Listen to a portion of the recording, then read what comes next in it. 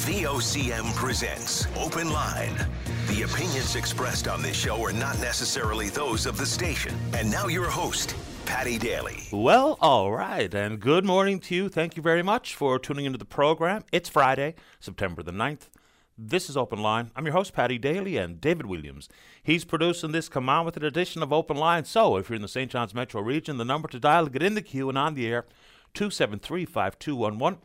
Elsewhere, it's toll-free long distance, 1-888-590-VOCM, which is 8626. So here in the newscast, it's some pretty nasty, windy, wet weather in store for basically the Avalon Peninsula over the weekend. Starts tomorrow, I suppose.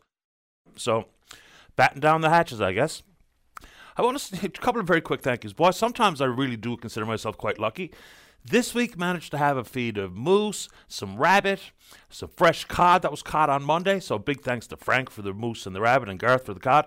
But just how lucky are you to have those types of country foods available, and nothing quite like it. Boy, oh boy. And just for confirmation, the Fishery Guardian program has been extended for 4 weeks. That's good news. And that's, of course, to monitor the inland rivers, basically in protection of the Atlantic salmon. But it's not every guardian.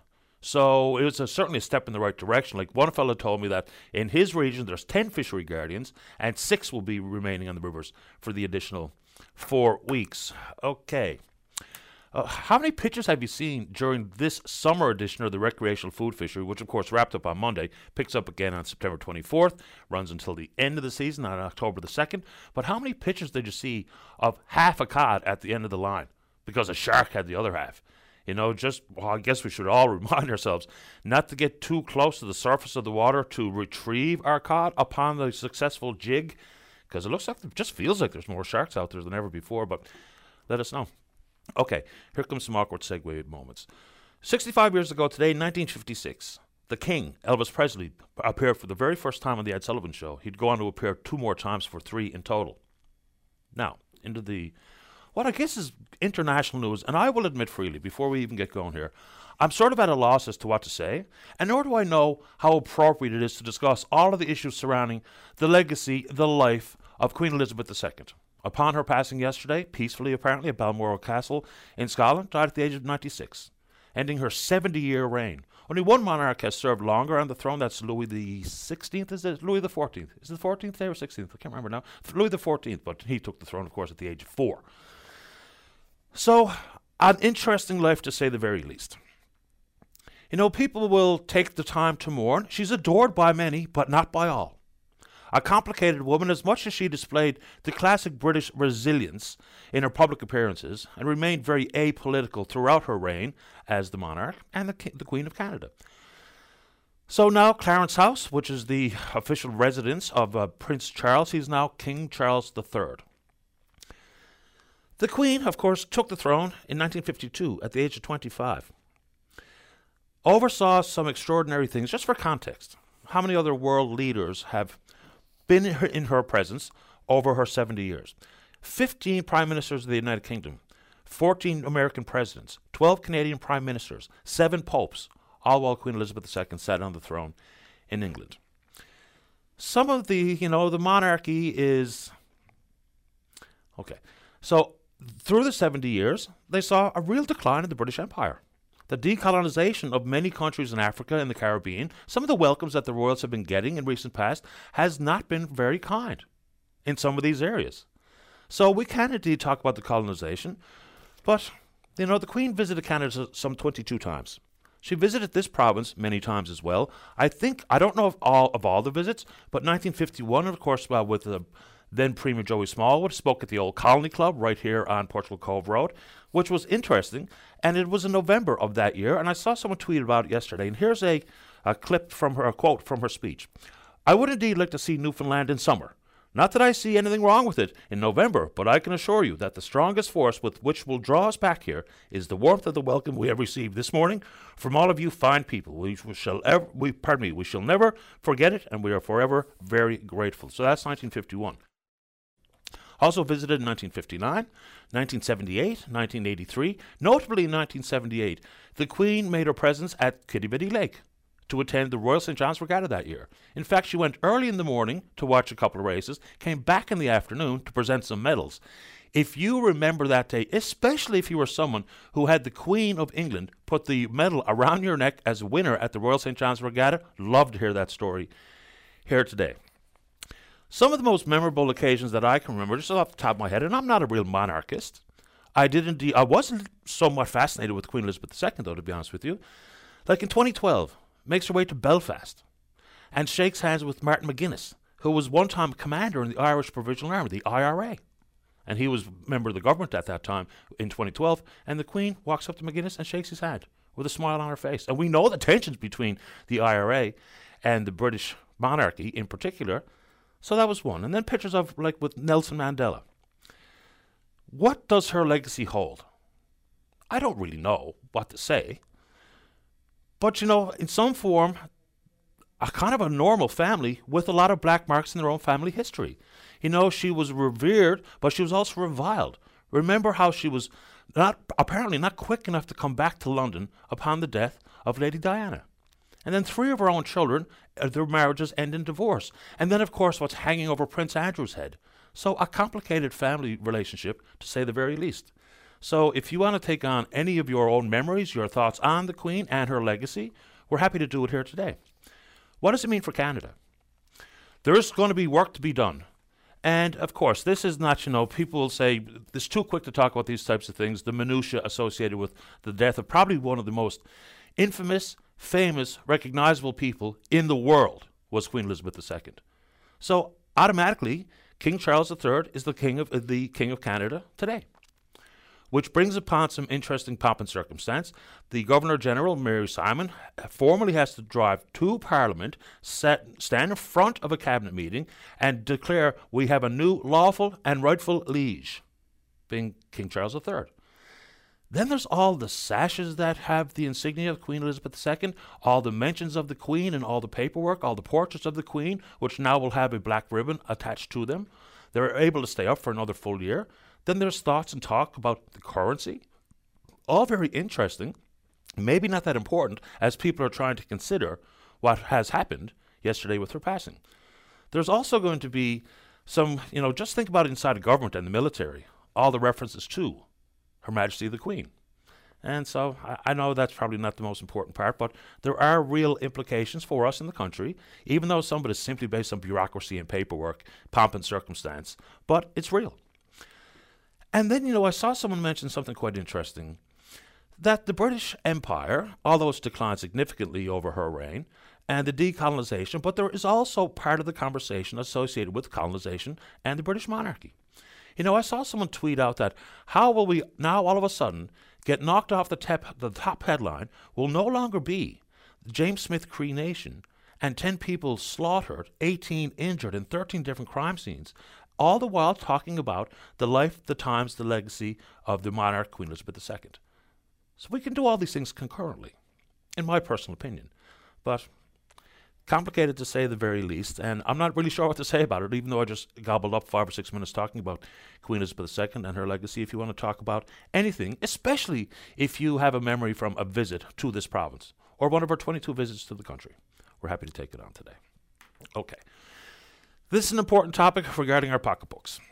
So, the carbon tax, the price on pollution, with the federal scheme, that if you're on the federal scheme of carbon tax, 4 out of 5 get a check in the form of a rebate for more than they actually paid in carbon tax. Some people in the province wonder, why aren't we on that plan, as opposed to what we currently do and the price on fuels?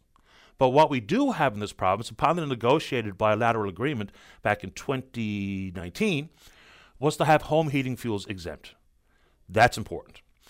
There's a negotiation now between the provinces, and the federal government about how their plan is going to look like up to 2030.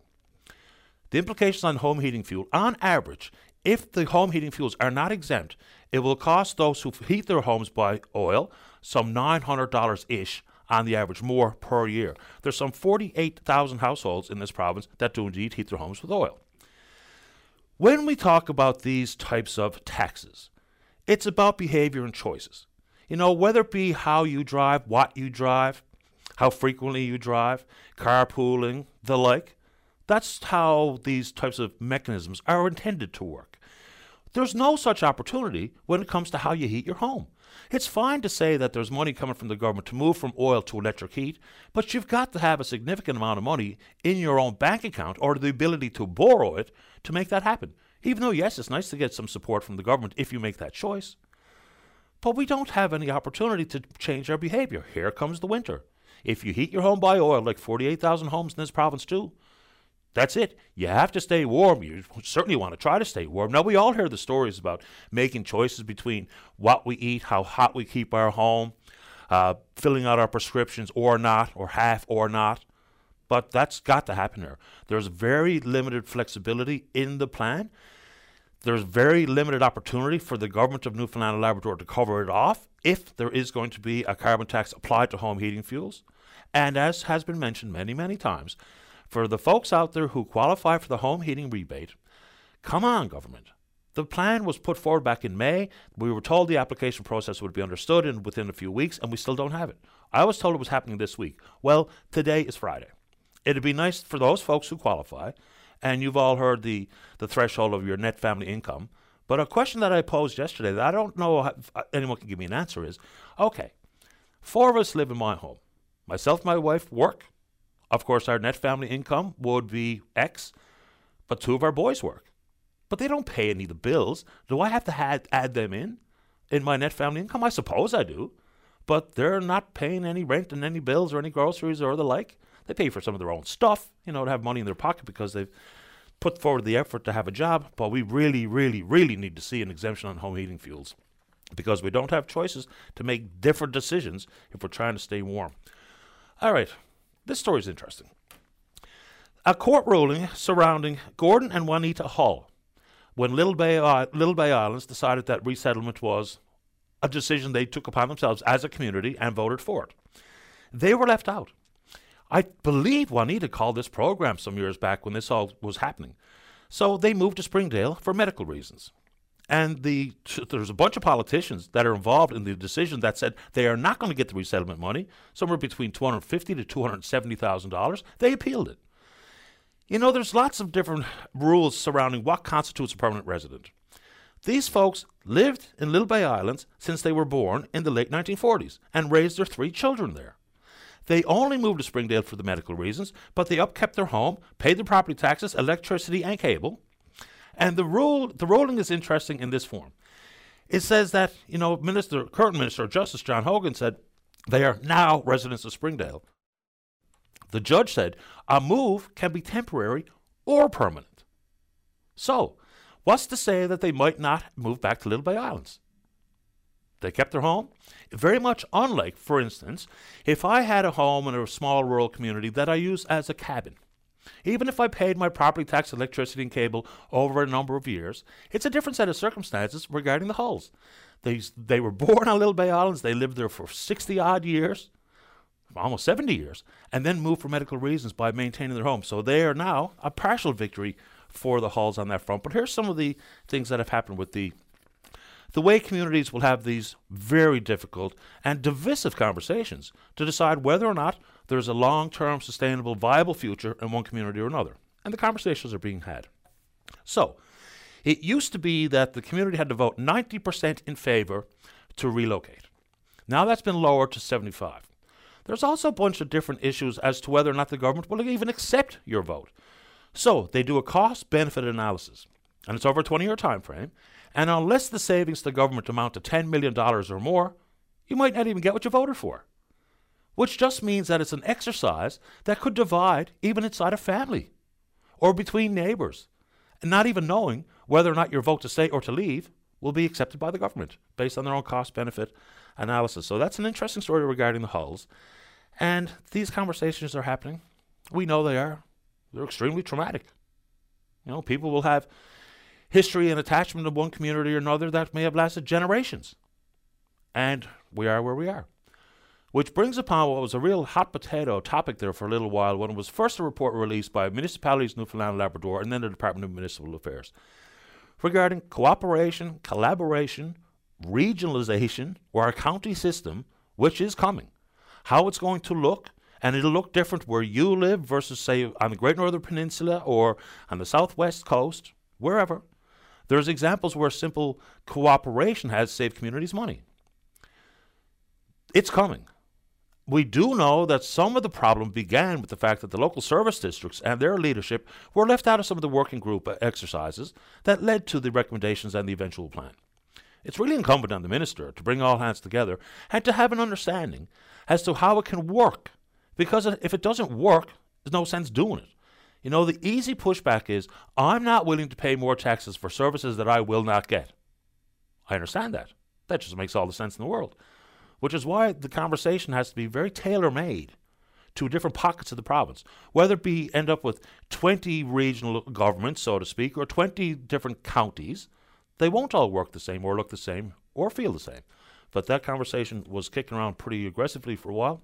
And of course, whatever you want to talk about today, maybe you'd like to pick up on anything that you may have heard from John Risley on the program yesterday, of course, the man behind World Energy GH2, and the proposal on the Port Peninsula, wind farm, and then the export of green hydrogen. There was a lot to the conversation, or anything else under the sun. You know the deal here on this program. We're on Twitter, we're VOCM Open Line, and of course, yes, if you'd like to talk about Queen Elizabeth II and or King Charles III, we're happy to do that as well. Especially if you had a medal from the Queen in 1978. I really would love to have that conversation. Our email address is openline@vocm.com. Let's get a tune going before we come back and speak with you. With today, 1972, on the album charts, Simon & Garfunkel snuck in at number 10. One of the tracks in their greatest hits record was Cecilia. When we come back, maybe Cecilia's first in the queue. Don't go away. And welcome back. Let's go to line number 2. Dave, you're on the air. Good morning, Patty. How are you, sir? Not too bad, Dave. How about you? I am doing well, sir. It's it's kind of like a fall day. It's a little cooler, but it's beautiful and in keeping with the season, so you couldn't ask for a nicer day. Yeah, gorgeous here, too. And unfortunately, it's the same day that we have to say goodbye to Queen Elizabeth. We actually shared a birthday. I never really sent her cards, or she never sent any to me, but at the same time, we celebrated the birthday on the same day, and I've always had a deep respect, I guess, for the relationship that we had, and hopefully it remains. Yeah, I mean, as I mentioned off the top, I'm really kind of unsure about how to talk about the appropriate time frame is to talk about people after their death, and, you know, to bring all of the adoration that she enjoyed from so many corners of the world to the problems inside her own family, to the topics of colonization and all the rest of it. But I suppose we can talk about it all at the same time, because no one person is loved or loathed by every single person on the face of the earth. So obviously one of the most famous, recognizable people in the world. So there's a lot to discuss. Yep, actually got to give her flowers. I think it was in 1978 she came here, and as I think it was Cub Scouts I was in at the time, and we were at the Stephenville Airport, and when they arrived, we were there and gave her some flowers. It was pretty memorable time. Yep. Anyway, the reason for calling today, today is an important day here in our area. All this week, we've heard of information sessions that are taking place regarding the new hydrogen project for this area, which has come with, as you know, some pro and con. There's definitely a place for all to be discussed, to get the points out on the table that people need answered, and this type of thing. Because I think a lot of people are asking, you know, why hydrogen, why here, and why now? Well, I guess that in itself has become evident by the fact that we're seeing companies from all over the globe posturing to be first, to be one of the first now in this new, what we call a build-up of the hydrogen industry, because it's certainly not new. It's been around for quite some time. The reason, I guess, that it had never been reached a point of commercialization was waiting on technology, I guess, to be able to come up with things such as the electrolyzers that are used in the process of water electrolysis to convert to hydrogen. Well, we've understood how to do it for quite a long time. It's been cost prohibitive on number one, and there hasn't been that type of demand for anybody to make that type of investment, unlike now where you hear the reference to transitional fuels, whether that be LNG, and all of these things will be happening, and probably happening quicker than people realize. So I think that's why the so-called iron might be hot now for the Risleys of the world. Sure. And I guess actually, if you look at Mr. Risley and what he's done, basically he's just been smart enough to run ahead of what's taking place, to be one of the first in queue. Now, for us to be able to take advantage of that, now I'm speaking from somebody from Bay St. George, not just St. George's or not Stephenville, I'm talking our region, which has been identified as a very important and very valuable part of a wind corridor, I guess, that makes these things viable, makes these things possible. Because now, as well as Mr. Risley, we've also, here in our town, we've had Fortescue has come in and met with our council.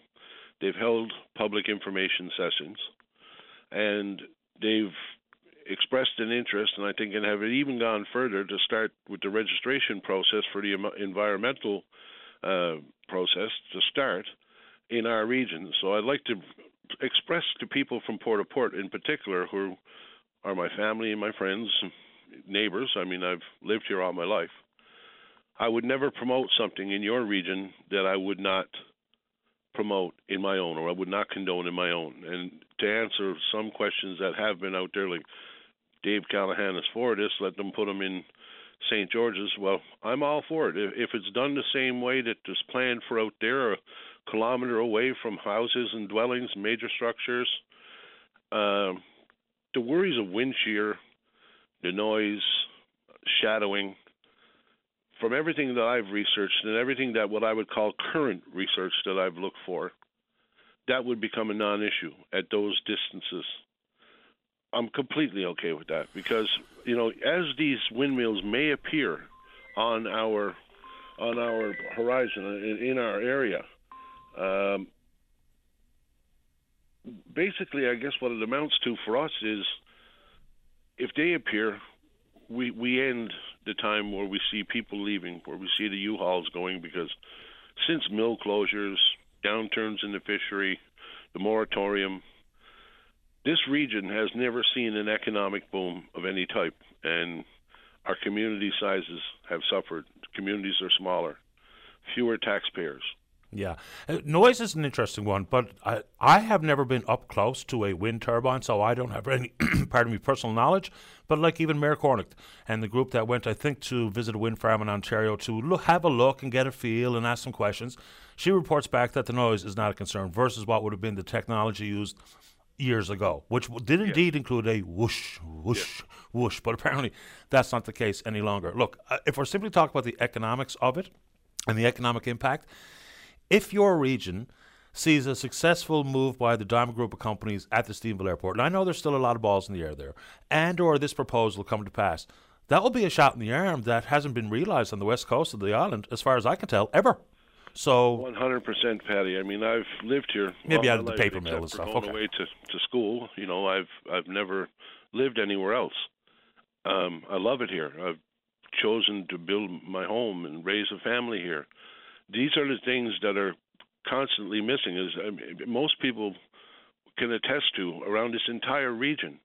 When's the last time that you went out and lent a hand because your family members were putting up their house, or they're shingling their house, they're moving in and they're starting their lives here? I'm fed up with having to see the point in time come when you know that it's only ultimately right after high school that somebody's probably exodusing out of here. I mean, so many of my friends had to move away.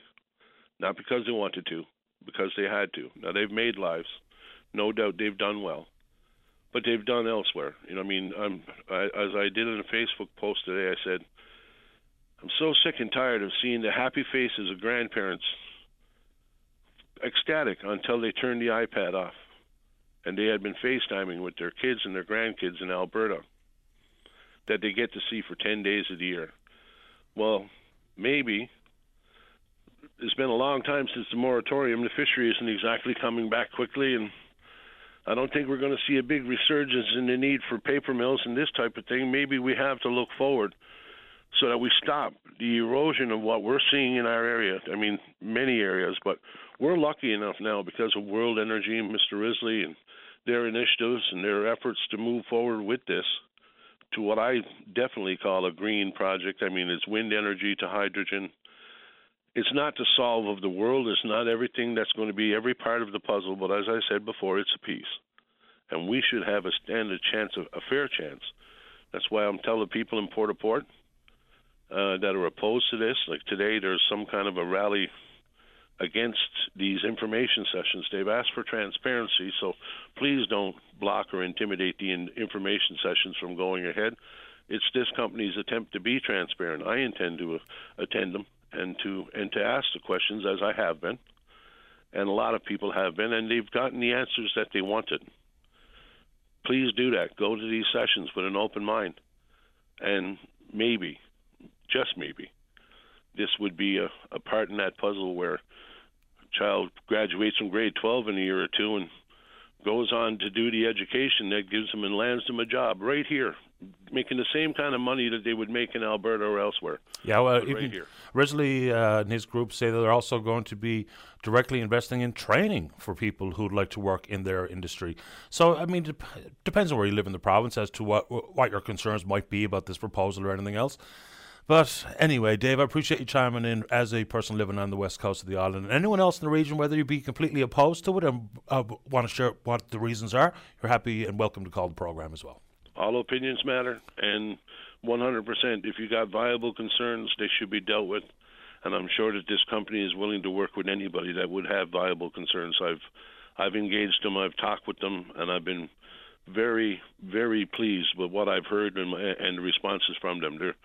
To say that they're trying to do things secretly, it's a private company trying to be first. They're very transparent in what they're doing.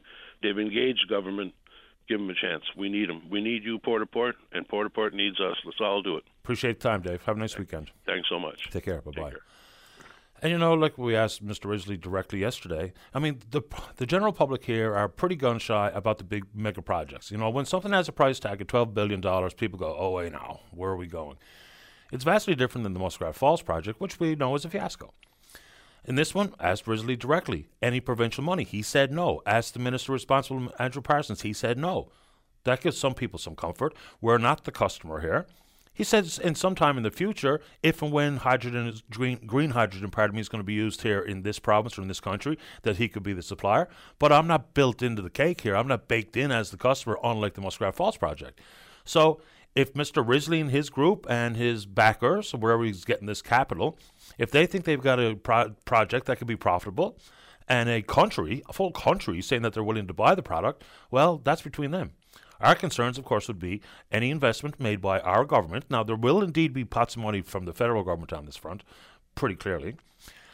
And if we do all the right things and a comprehensive look at what the impact will be environmentally, then if those things all come to pass to the satisfaction of the people in the region and the provincial government, then their business is between them. What do you think? Let's take a break. Don't go away. Weekdays on VOCM, it's Open Line with your host, Patty Daly. Join the conversation each morning from 9 a.m. to noon on your VOCM. We get people talking. Welcome back to the show. Let's see here. Line number 3. Caller, you're on the air. Hi, I'm just calling to see how you could actually get a person certified. The person had a mental illness and it led to a drug addiction. And he's after been in and out of hospital several times in Nad Waterford, signed himself out, not able to do personal care or anything with himself anyway. It's been going on for a few years now. And he had a surgery there. We don't know how he had an injury. He had a surgery there a couple of weeks ago and was supposed to have another surgery the next day, but they couldn't do it. They had to, so much infection, they were putting him through the hypothermic chamber for 20 to 50 sessions, and he left the hospital. And we spoke to the doctor that done him, and he said we can't certify him because there's 2 or 3 questions that they answer, and if they answer those questions properly, they're considered being in sound mind. So the family's after being in contact with the MHA. There's no return call. The doctor said he can't certify or commit him. In January, he was in hospital and had a heart trouble because of drug addiction. Mm-hmm. And It just seems to be going on and on. It seems like now the only thing if the person does something to someone else, or the family ends up doing something to the person to, probably, I don't know, make them so disabled that they have to go in hospital. They can't walk out. Understood. The medical community are guided by legislation in this case. It's called the Mental Health Care Act and Treatment Act. So there can be mandated treatments for people who live with serious, severe, persistent mental illness in the province. So how that relates directly to addictions, I'm not 100% sure, but that's the piece of legislation that guides any opportunity for a healthcare professional to commit someone, for instance, someone to the Waterford in this case. So I'm not sure how to speak to it beyond the fact that this is governed by law, not just opinions of doctors. Yeah, because even the doctor spoke to him about nutrition and mental health and whatever, and he even got a hold of psychiatry. Psychiatry wouldn't come to see him, wouldn't come to the hospital, wouldn't come for a visit in the room after a surgery. This is what's going on in our healthcare today. Yeah, I wouldn't know what to say about why a psychiatrist wouldn't come. So he has been evaluated by a psychiatrist if he has a formal diagnosis, right? Several times, yes. Okay. Several times. At the Waterford, I'm have to bring them there lots of times. Police are have to bring them there. It's just non-stop. And where is he now? We don't even know. Oh my gosh. And he's supposed to be in the hypobaric chamber like every day because there's so much infection there. And we're not really sure where the infection is coming from, if it's coming from where the injury or if it's from needle use. What did your MHA say? Because these are the type of topics, boy, if I was a politician elected a member of the House of Assembly, I wouldn't really know where to turn, because in legal matters, you almost need legal advice as opposed to a politician's guidance. But what did the MHA say? The MHA said he'll give us a call back. He'll see what he can do and he'll give us a call back, and that's a week today. Yeah, it might be an idea to go, regardless of who your MHA is, to go directly to the Department of Health and Community Services, because that legislation falls in under their purview. I know everything is with the Department of Justice, but that legislation, they're the ones who would understand it the best. They're the ones that could point you in the right direction. But it really sounds like you need also a legal opinion on this one as to what next steps you can take. Okay, we went to the legal place, the provincial, whatever it is. They'll give you 1/2 hour for $40, and then they said that we don't even deal with this. Go to the Law Association. Yeah. So how do you get in contact with the law? The Law Society? Yes. Yeah. Okay, I don't know if you're going to have much luck there either, but I'll give you a number. But I'm going to give you 2 numbers here. So right off the bat, to call the Law Society, and I really don't know if that's the right place to go, but it's 722. Yeah. 4740. Mm-hmm. But here's another one, and this one I give out all the time. This is the Public Legal Information Association of Newfoundland and Labrador. So they'll either be able to give you some clear legal advice for free, or they can absolutely point you off to the referral to the appropriate person or department or society. And so their number at the acronym is PLIAN, P-L-I-A-N. It's 722-2643. That's the ones who we were talking to. Oh, you talked to the public legal crowd? Okay, well, if they said call the Law Society, which I don't know what they're going to be able to do for you, but there's good people at PLIAN. So if that's the advice they gave you, give the Law Society a shout. And please do contact the department directly, because the Department of Health and Community Services, because that's where that legislation is housed. And let me know how you make out, because if you don't get anywhere with all the different entities we just talked about, then I'll see what else I can do. So what have you got to number for Department of Health and Community Services? Well, I suppose I do. Let's see here. Contact. There's all kinds of different contacts for them. I right off the top of my head, how about if I put you on hold and I'll find a number, the appropriate number for you, okay? Thanks. Okay, no problem. Let's leave that there. David, will I take another one here before we go to the break? What do you want to do? All right, let's go. Line number 1, Bruno, you're on the air. Good morning, Patty. How are you today? Okay, you. Oh, not too bad. I missed your show yesterday. I was feeling a little under the weather. Apparently you had Mr. Risley on. Is that true? That's right. Well, I look forward to listening to that on the internet, and I'm sure we'll talk again about it. But I did want to talk to you about it. First of all, Dave brought tears to my eyes with the promise of a revolution in the way of life of Newfoundland with this plan that Mr. Risley is bringing to you. Congratulations, both to Dave and to all of the beneficiaries of the beneficence and magnitude of Mr. Risley. When you travel in southern Alberta, the fields are dotted with windmills under contract to the farmers.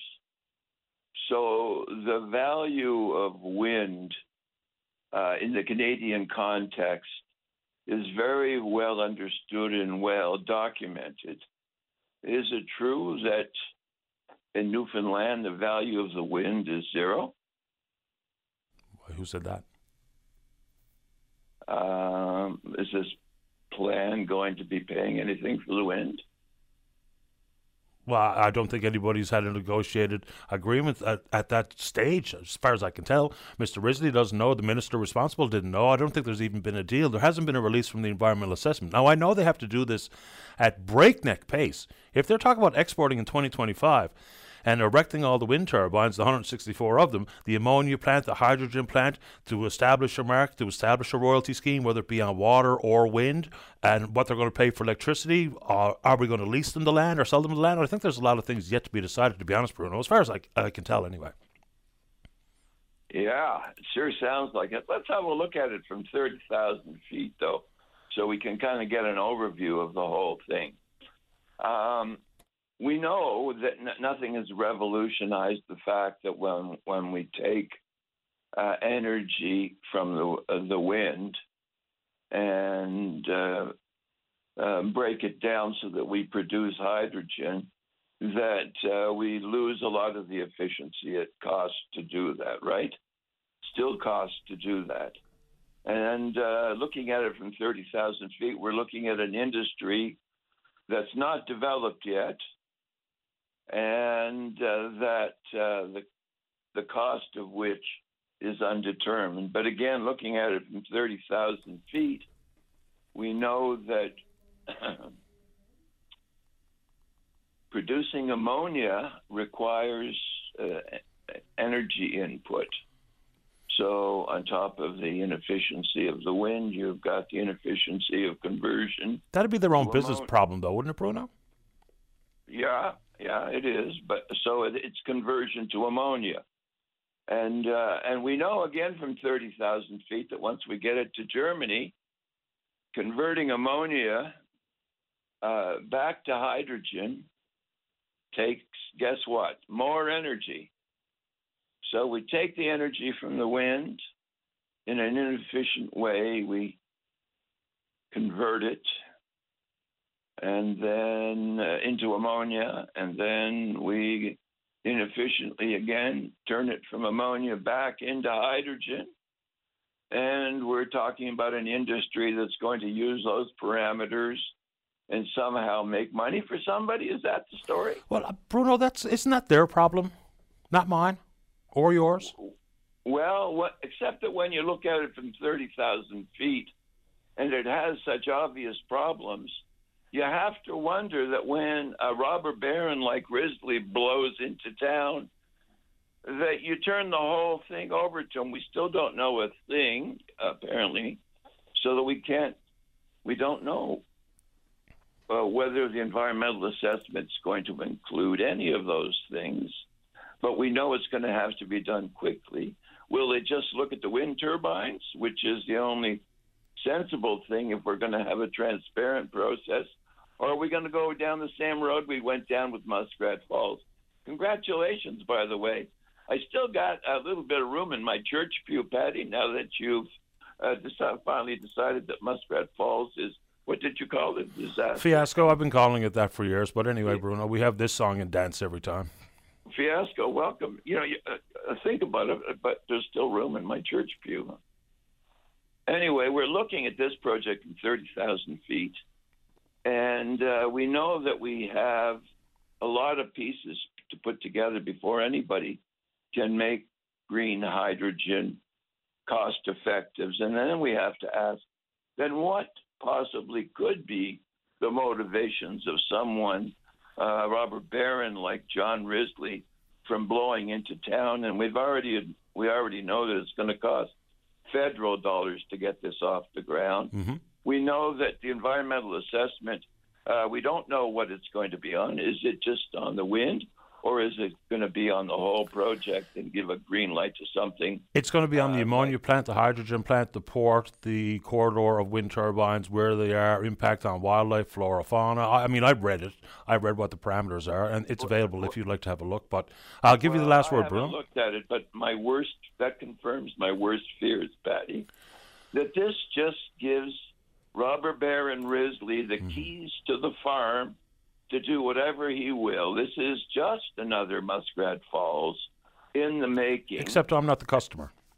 Well, you can say that, but we haven't seen enough to know that you're not the customer. The Robert Barron is going to suck up money from everybody and everywhere. From 30,000 feet. The people on the west coast of Newfoundland should hold their breath that Dave isn't your prophet, even though he comes wearing the robe of a prophet. No, but he actually said that he encourages people to ask questions of the proponent, not anything about robes and sachets and red carpets or anything else. That was very clearly what he said, is people should ask the relevant questions and hopefully get the answers. So that's not what he said at all, Bruno. But anyway, right. I hope you have a nice weekend. We're off to the break, and stay in touch. One more question. Just one more question. Bruno. Is Brendan Paddock connected to John Risley and this project? Well, I don't know, but we do know that Mr. Paddock and Mr. Risley have a long business relationship. There's no reason to believe that he would not.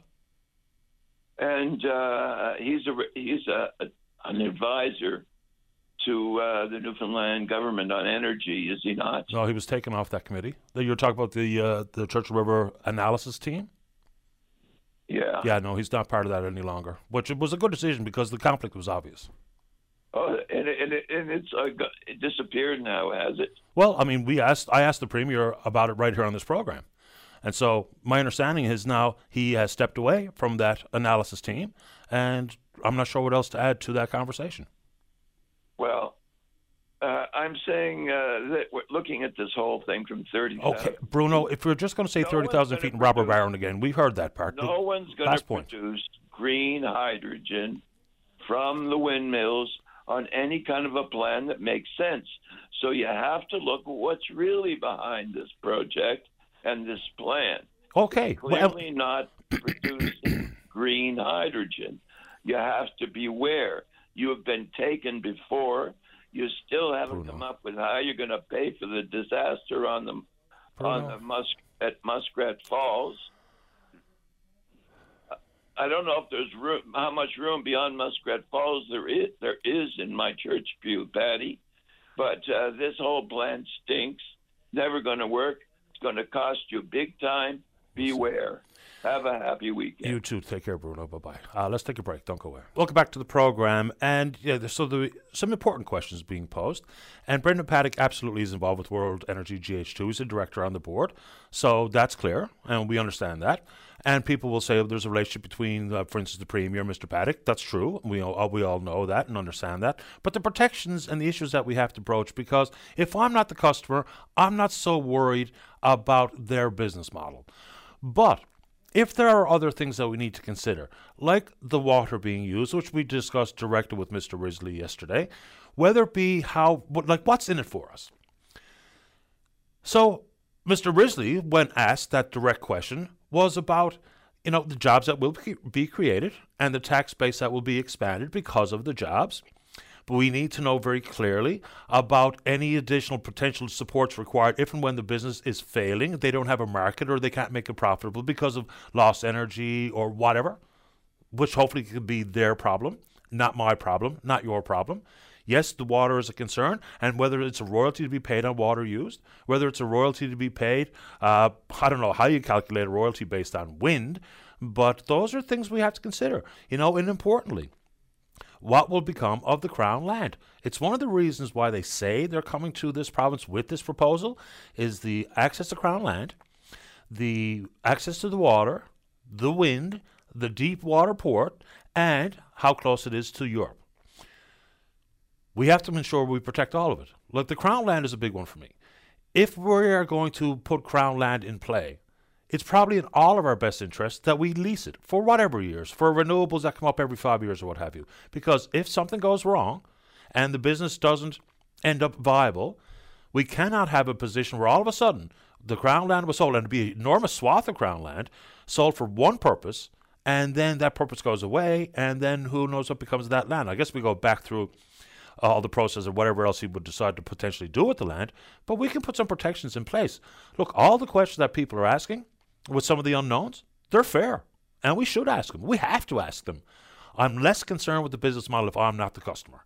But whatever, like Bruno insinuates that there might be something else to it. Okay, like what? Let's think out loud. People will say, what about access to our hydro? Okay, but for what purpose, and who's the customer? What's he going to do with it? I don't know the answer to those questions. Okay. Whether there's other related matters, potential opportunities that we haven't quite understood or discussed or haven't been revealed, let's talk about it. No problem. But it's not the Muskrat Falls project. And that's where we're all gun shy, because we can't afford to go down that path again. We simply cannot. We'd be doomed.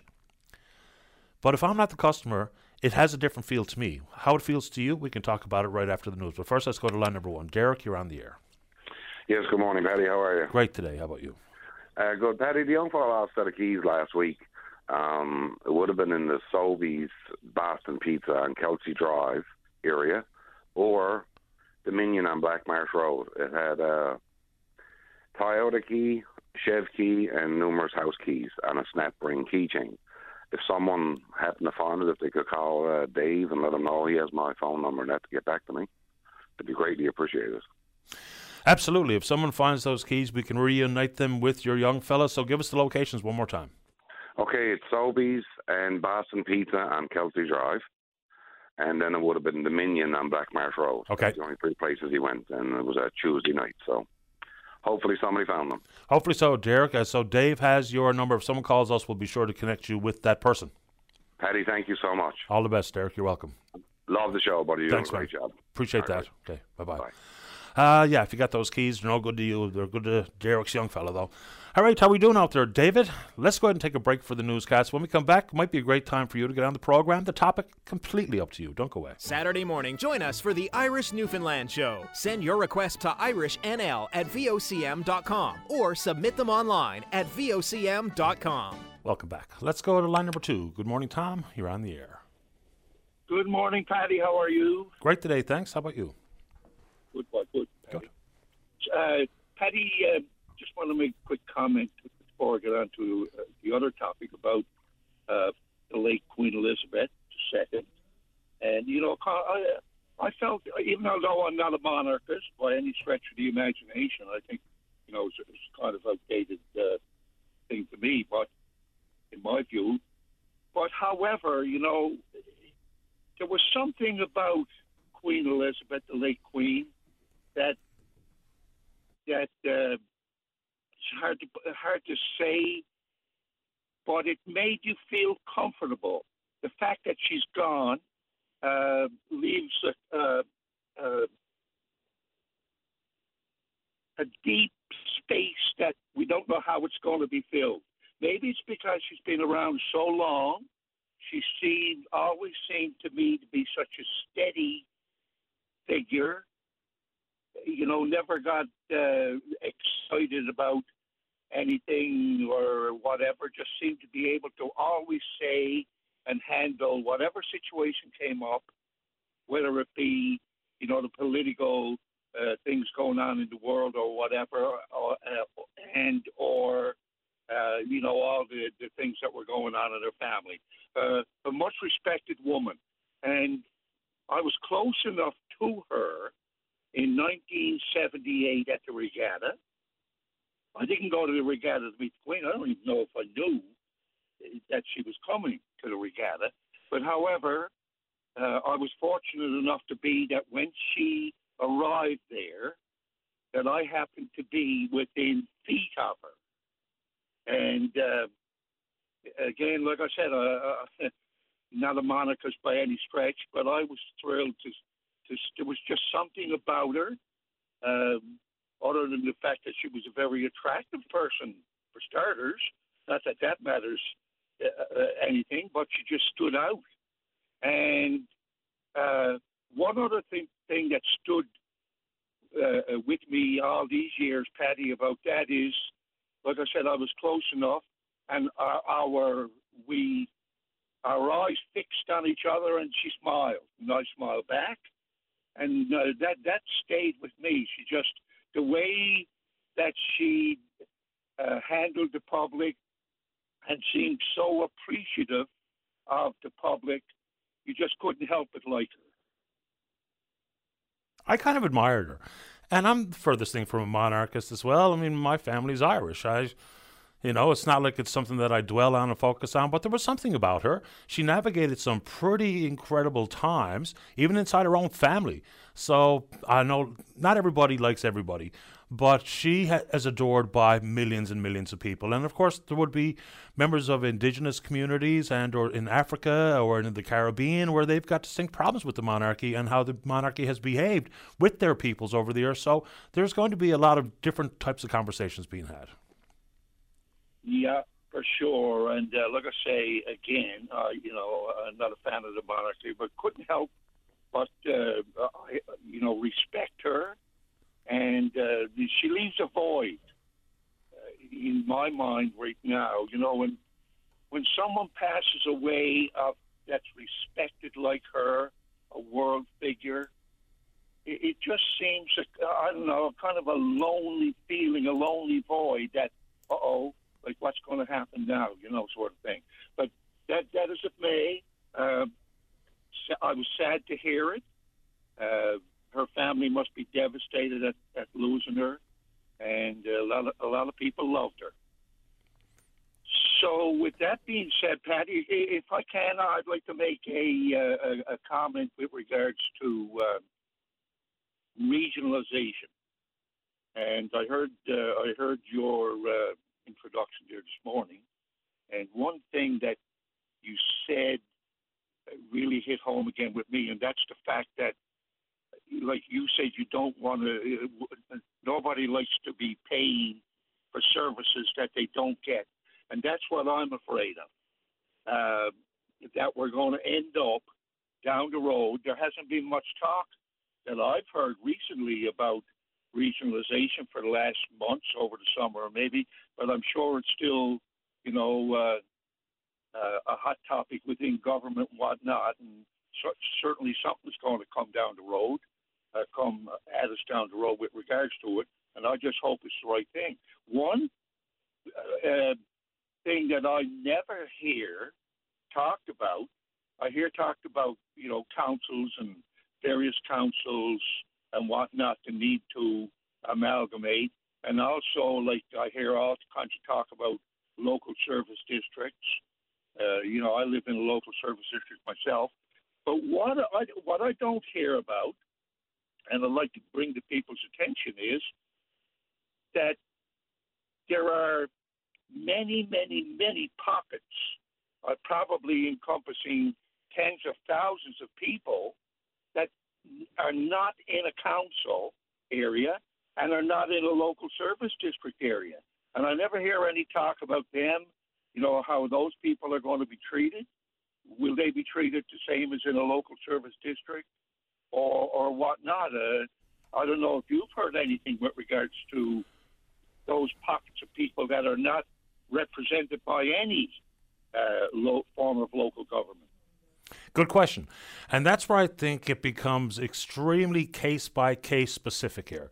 Because if you answer that question with one part of the province where there's an LSD, a couple of incorporated municipalities, cabin country governed by nothing, that becomes a different question and answer than it would for other areas. I guess it's depending on population and the services provided or not. So those are excellent questions, Tom, which is why so many people have said, you know what, I'm not interested. I don't want to hear about it. I don't want to talk about it, but it's coming. So that's where I think the minister has her hands full. She's really got to be able to get out there, speak in the different regions of the province with her senior bureaucrats and people from MNL, LSD leadership, so that we can get some answers to what you just posed as an excellent question. Yeah, totally. And I, for one, live in an area far removed from any, let's say, serviced area, serviced town that we could possibly be, amalgamated with, regionalized with. So, I think I can safely say that in 100 years from now, there will still be no services where I live, and we live in a local service district, and we have what services I mentioned this to you before on a call, but just briefly, we have the services that we choose to have, and we pay for them. We have all the necessary services, like garbage collection and fire and all of those kinds of things, area lighting and all that kind of stuff. We have all that, but we pay for it. We don't need to have an expensive town hall with employees and all that kind of thing to be able to live safely and happily and have the services that are required. We don't have to have that, and I hope the government sees that. Yes, no doubt there are towns that need to amalgamate. Why should 3-4 towns in close proximity to one another each have a fire hall? But maybe what the government needs to do, Patty, is the council areas where it appears that the biggest savings will be by amalgamating and doing away with excess fire halls and all that take on that first. Do that. Get that out of the way. Do what's right with that. And then come on the heels of that, come in and look at people who are not incorporated, who live in local service districts, and who live in areas that have no form of local government and have no services, and say, okay, we're not offering these people any services. They're responsible and doing a great job on providing their own water and their own sewer and all of that kind of stuff, and they're doing it okay. So what do we do with these people? Do we leave them alone and let them live happily ever after? Or do we put some kind of a poll tax or something? A standard amount of money that every citizen, every family or whatnot pays.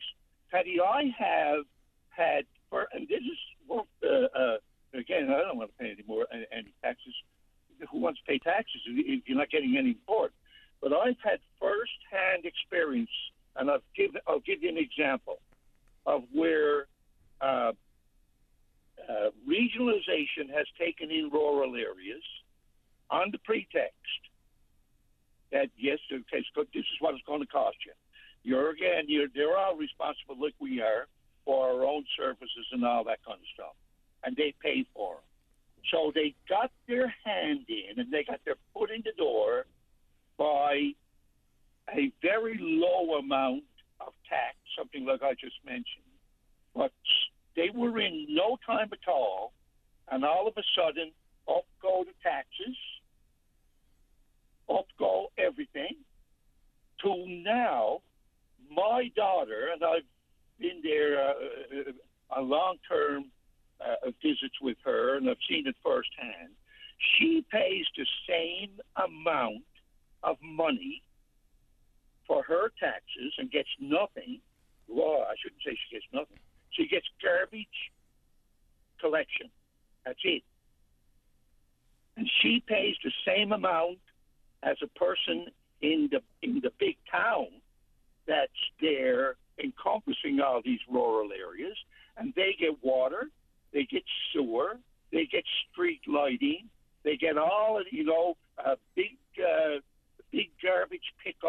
all of that kind of stuff. And my daughter gets nothing, but they pay the same amount of money.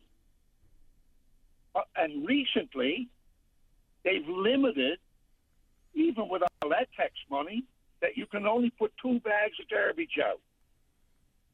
And that's bad enough. So if you got 4 bags because you're doing something, you got to wait, stow those 2 bags till the next garbage pickup. And that's bad enough. They now decided that people who live in this region are going to have a certain color garbage bag, a certain color garbage bag. It's going to be orange, and you can only put your garbage in orange bags. And by the way, you have to come to the major town in the area, in that region, and buy the garbage bag. $3 a bag. So, am I nervous about regionalization? Yes. I have reason to be nervous, and let me tell you, I've warned people. Watch what's going on with regionalization. And people, if you're not in a current area that's serviced by some kind of authority, don't think you're going to be getting away scot-free because you're not. No, you won't. But that's where all the unknowns lie, though, isn't it, Tom? It's the worry that either we get some answers to alleviate the worry, or the worries can be verified, and then we try to deal with it if it's all manageable. I'll give you the last word. I'm late for the break, Tom, but I'll let you wrap it up. Okay. Yeah. Thanks for the time, Patty. And I just want to keep in mind what's going on with regionalization, because I tell you, people, when it's done, it's done. There'll be no coming back from it. So whatever you need to do now to get answers, try and get those answers beforehand so that you can offer your input into this before it happens. Thanks, Patty, for the time. You're welcome, Tom. Take good care. Take care. Okay, bye-bye. All right, let's go ahead and take a break. When we come back, apparently on a Come On With It Friday, looking for a few callers this morning. So, once again, if you're in the St. John's metro region, the number to dial is 273-5211. Elsewhere, toll-free long distance, 1-888-590-VOCM. That's 8626. Don't go away. And welcome back. Let's go to line number 2. Joe, you're on the air. Hello, Patty. How are you doing? Doing well. Thanks, Joe. How about you? Pretty good. Mine's really quick, and I'm on my break from work, so I don't have a whole lot of time. But I'm pretty sure we're paying some sort of subsidy for canopy growth, and it's not really producing anything right now, and that has a large capacity to make a lot of fruits and vegetables. I'm just curious why. I don't know. It's a good question. So I don't think we have no financial relationship with Canopy Growth anymore. Wherever they got a break on the remittance, all that nonsense with that stupid contract that the government let out, they paid us what they owed us on that front, and now we're done with them. And I can't remember the exact number. It was in and around $1 million. Now, there was always the contentious issues surrounding who owned the land, how they bought the land, the value of the land, who owned the building, all that stuff. And some of that's a bit fuzzy because I haven't even heard the word canopy in quite a while. But our financial relationship with them is over. Okay, so right now we're not on the hook. We just have a giant state-of-the-art greenhouse that's mothballed. I think that's an accurate thing to say, yes. We don't own it.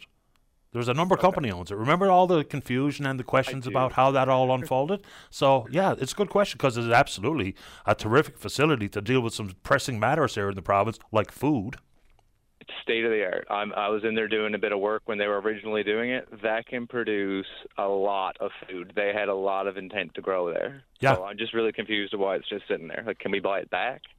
And we're talking about food security, and we have a massive greenhouse doing nothing. It's just confusing. It is to me, Joe, and because now that you've planted that seed, pun intended, in my mind, I'll see what's going on with that, because that's an excellent question that you pose. Well, like I was in and out of like most of the rooms when they were setting it up, and I don't think people realize how massive and state-of-the-art that was. Like, that's top-of-the-line hydroponics to produce any vegetable, any fruit, any time of the year. Yeah, you're absolutely right.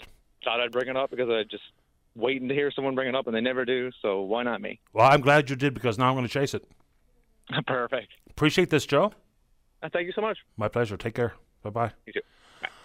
That's a good one. Because, I mean, maybe Joe's heard me in the past say we should really look at food security and insecurity with peppering the landscape with like small, medium-scale greenhouses. Technology has advanced. It would certainly cure some of our woes. It could create community type of gardens.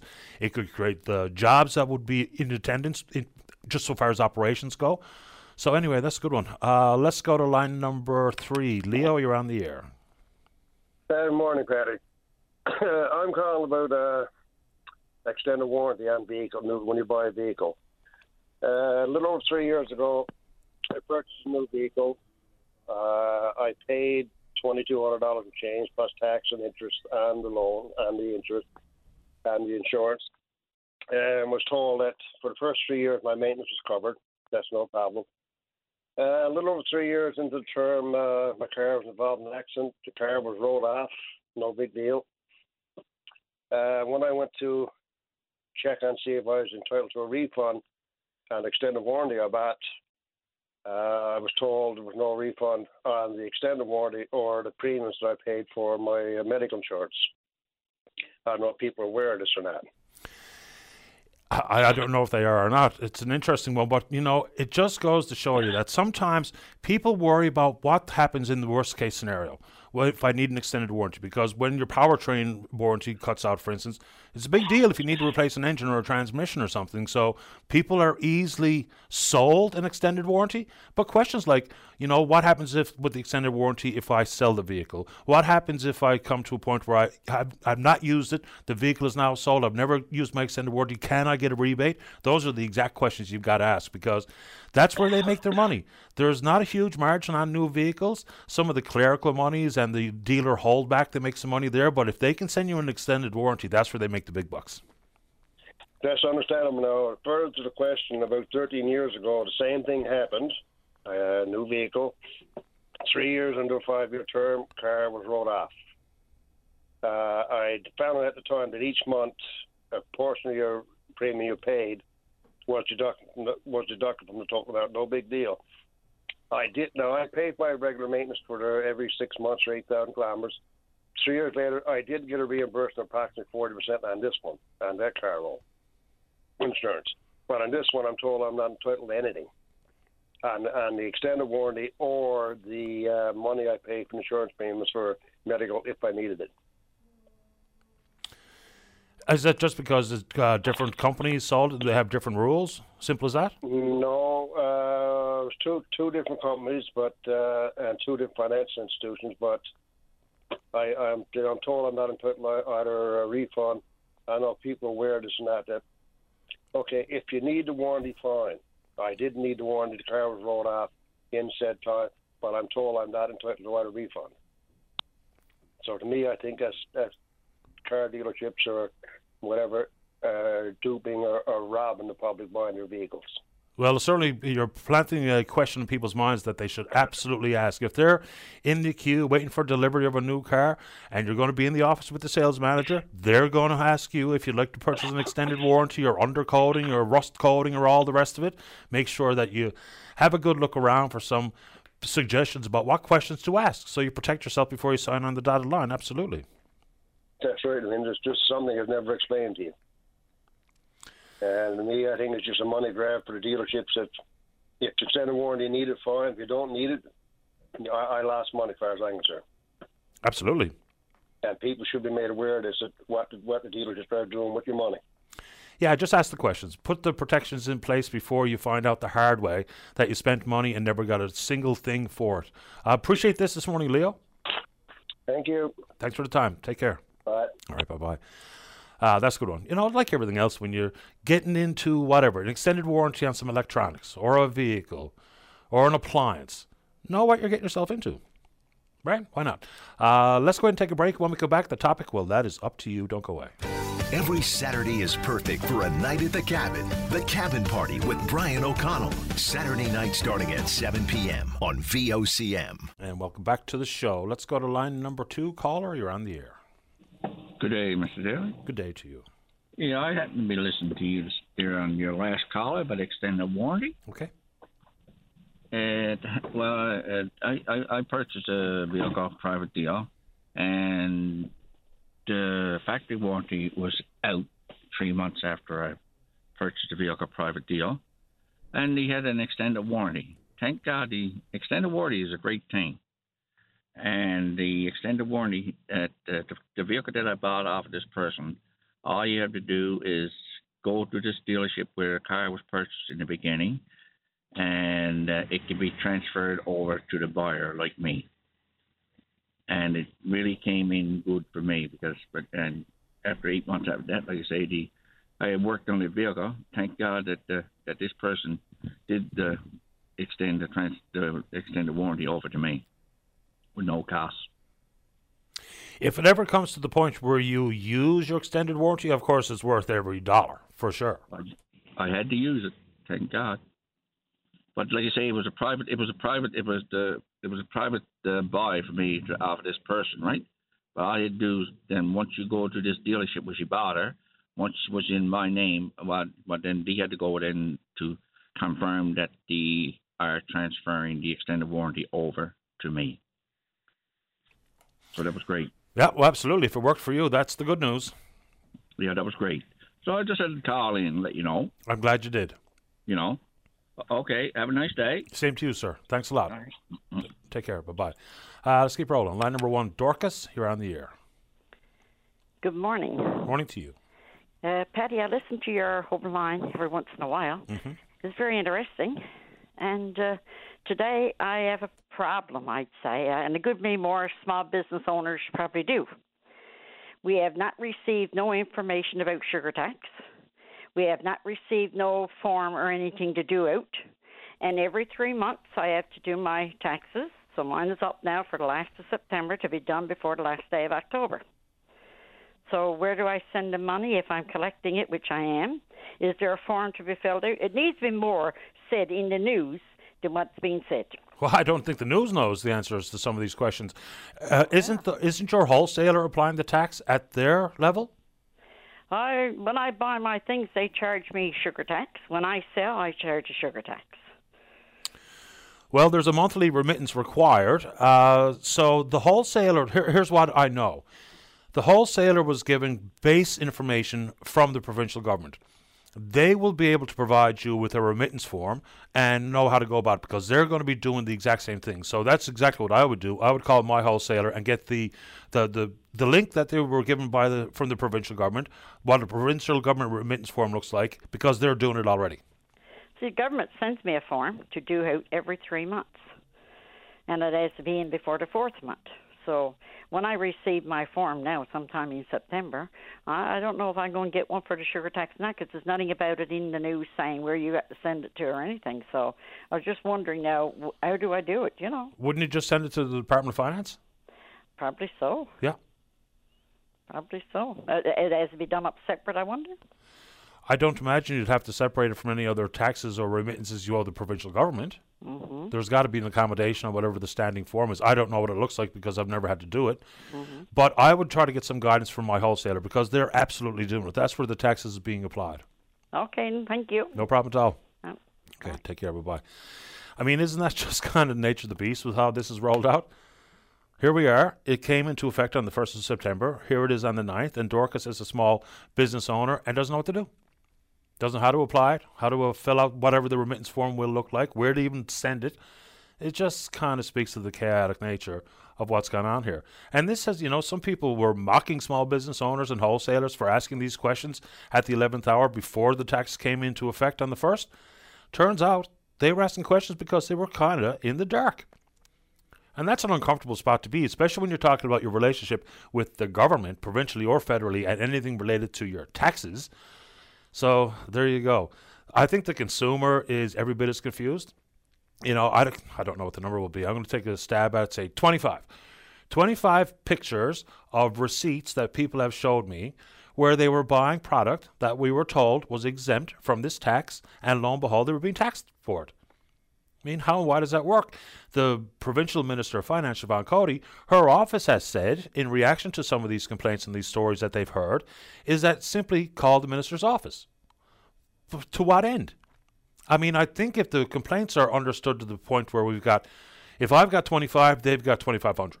So if they know what's happening at the retail level, they know the confusion at the wholesale level, they've heard all the complaints. So I don't know how many more calls they need, but whatever adjustments can be made, need to be made. And, this is where governments, I think, have a hard time admitting that something hasn't gone as intended. Whether it be about encouraging healthy lifestyle choices or tax scrap or whatever people want to call it, just the mechanism itself isn't understood. And we're over a week into it. So let's go back to the drawing board. Let's figure it out. I mean, even if it's, we're not going to apply the tax to be paid by the consumer, we're going to encourage the manufacturers to lower their sugar content, because then regardless of what you like to buy when you go to the shop, it will have less sugar. If that's the intended outcome, that's the intended goal, then that's one surefire way to achieve it. Very much like what they did in the United Kingdom. But just imagine, 9th of September, and someone who's in retail selling these products doesn't know where to go or what to do about how to remit the taxes collected to the provincial government. Extraordinary stuff. And pick up on what Tom had to say about regionalization and the questions that he poses. I think that's a really helpful exercise, and this show can indeed be part of it. But has there been anything done, regardless of where you live here in the province? Has there been any further conversation since the big uproar that we heard and experienced, some couple 3 months back? It was hot button, and people were talking about it, whether it be, and most of the comments, of course, were completely opposed to any move down that road. Has anything advanced? Because if it's coming, then we need to understand how and why. And for every different community, there will be a different set of questions and a different set of answers. So I just wonder where you live. Have you heard any more about it? All right, we are on Twitter. We're VOCM Open Line. Follow us there. Our email address is openline@vocm.com. When we come back, still plenty of time to speak with you on a topic of your choosing. Don't go away. And welcome back to the program. Let's go to line number 1 and say good morning to the Lieutenant Governor of Newfoundland and Labrador. That's Judy Foote. Good morning, Your Honor. You're on the air.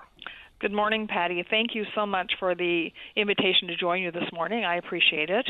It's certainly a sad time. We reflect on the life of Her Majesty, who gave 70 years of service to others, and her sense of duty was such that I think most people would say that she served people well, and she certainly was a queen of the people.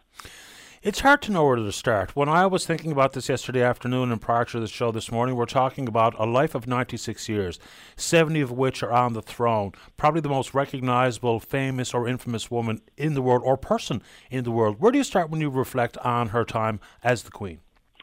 Well, certainly I think about the time I spent with her.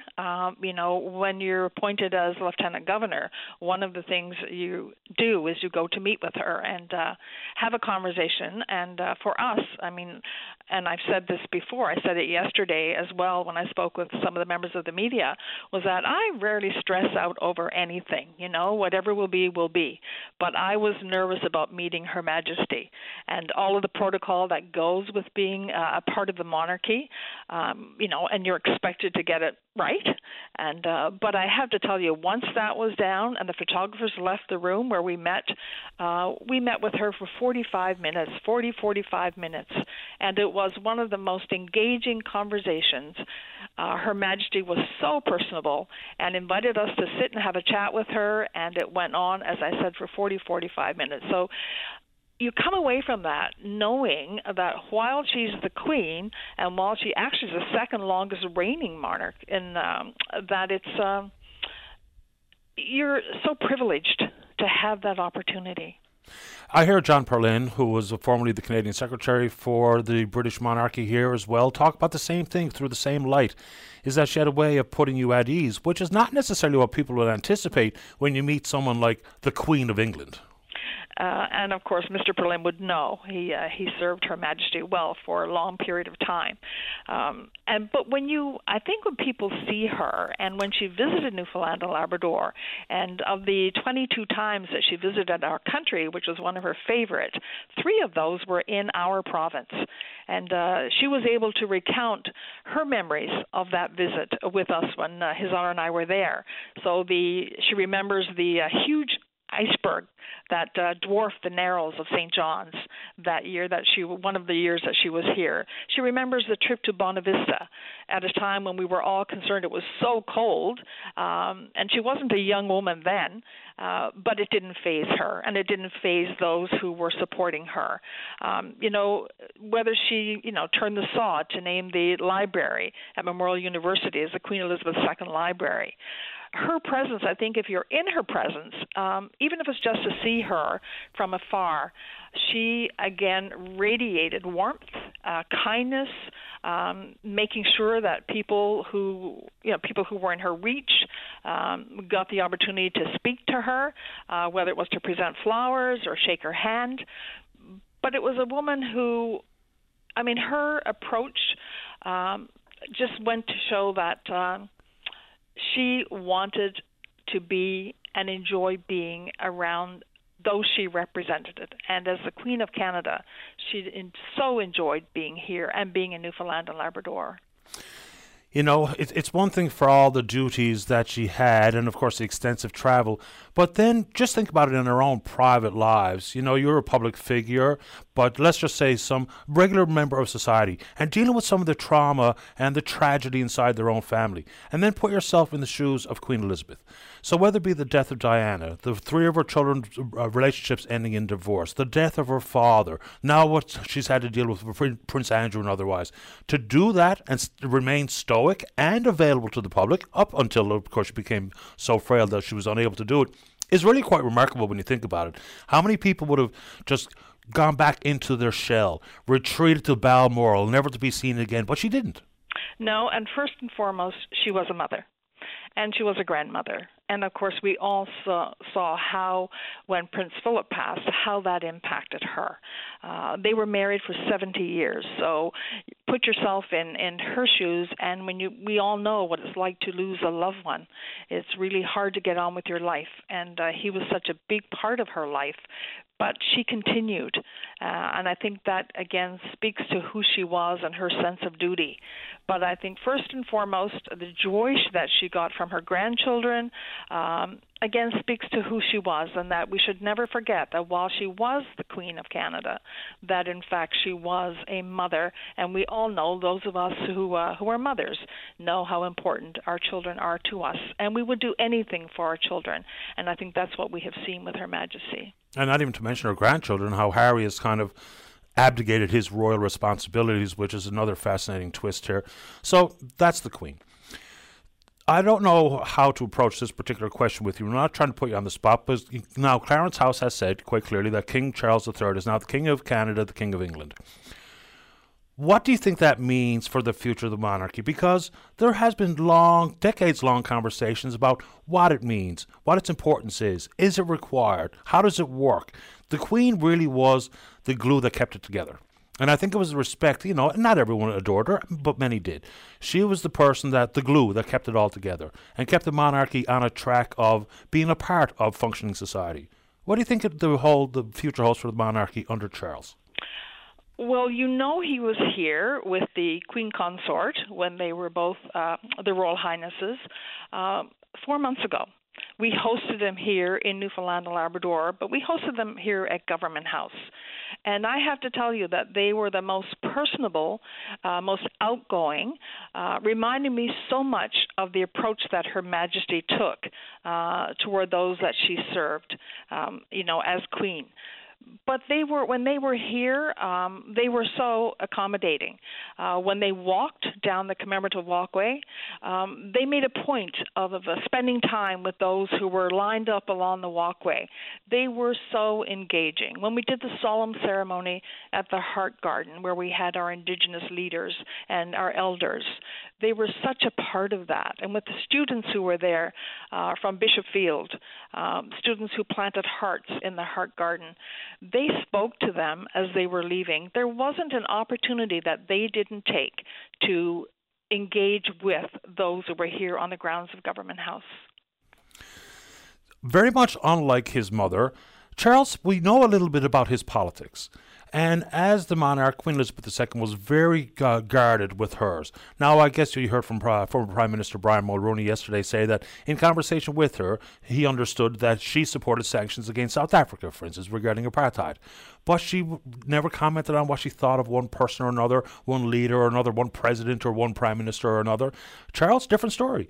We know a little bit about his stance regarding environmental issues, for instance. So how do you think that's going to change how the monarchy is presented publicly? Because the Queen, with her stoic presence, it was sort of emblematic of British resilience. Charles, a different kettle of fish, especially when we know a little bit about his politics. How do you think that influences how the King behaves now? Well, I think it's a different generation, and obviously he's very in tune with the issues of the day, as was Her Majesty. Let's not forget that, although maybe not as outspoken as King Charles III is. But I think it goes to show that, they move with the times. Certainly Her Majesty did when things happened, when Princess Diana passed, and there were calls for her to be more vocal, to be more present. I think with Charles, what you're seeing is his involvement. Again, it's issues that are important to society today that he's engaged in, because he wants, I think, to send the message that it is these are opportunities, and if he can influence or make a difference, like the Woolfer campaign, for instance, that he's the chair of, right? And that's looking at the sustainability of wool as a product, and he's trying to help that industry. So he's put himself front and center to help those who need help, but as well to look at issues that impact people. Realistically, and not to get into the minutiae, because people are dealing with this news in different forms and fashions, of course, like people do. But what does it mean for the practicality of things that have to change regarding, say, Government House or the Government of Canada? Because there's a lot to be considered here, and not to detract from her life and times and her legacy, but this does bring upon, whether it be the black ties and black ribbons and all of those sorts of things. But reference to the Queen, it's been 70 years. There's no one has given much thought to it. It's not like we have to concern ourselves with portraits and currency and anything today, but realistically and practically, what changes?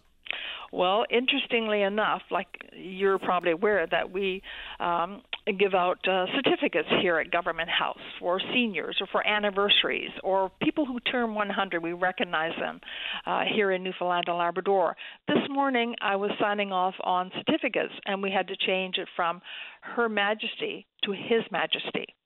So I was signing as the representative of His Majesty this morning. So all of the Queen's Counsel, they will be now known as the King's Counsel. So lawyers who are recognized that way will now be recognized with a KC instead of a QC. So there are a lot of things that are going to change for the very reason that we now have a king instead of a queen. Can you just imagine the references to Her Majesty throughout government documents, in the military and the like? I mean, I think there's a period of about a year where governments get a chance to deal with these particular matters, and portraits in schools and a government house and the like, but it does begin today.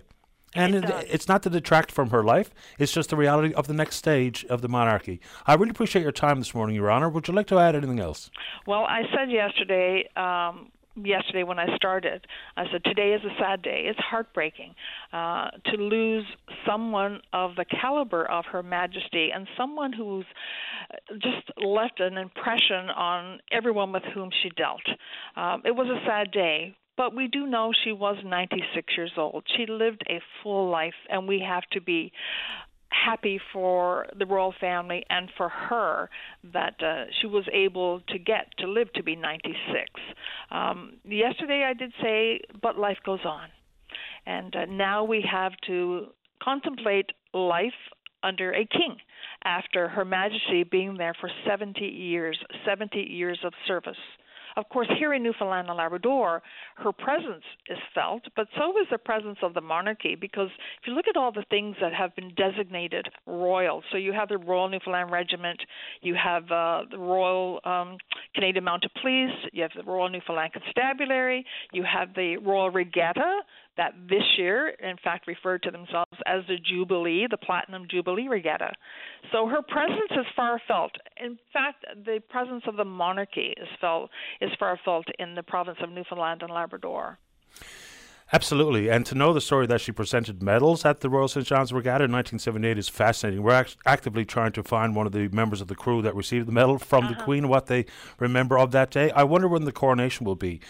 After Queen Elizabeth's father died, King George VI, I think it was 15 or 16 months before she was coronated, so that'll be the ongoing conversation. But, of course, the UK has come to a halt at this moment. Really appreciate your time this morning, Your Honour. Thank you. Thank you for asking, and it's my pleasure. Take good care. You too. All right, bye-bye. Judy Foote is the Lieutenant Governor of Newfoundland and Labrador. Before we get to the news, line 2, Rosemarie, you're on the air. Hi, how are you? Okay, how about you? I know you're close to news, Tom, and I apologise. Just a quick update on Leo. There is no update on Leo. We haven't seen him. There has been no sight of him anywhere. This is 15 days today he's been gone.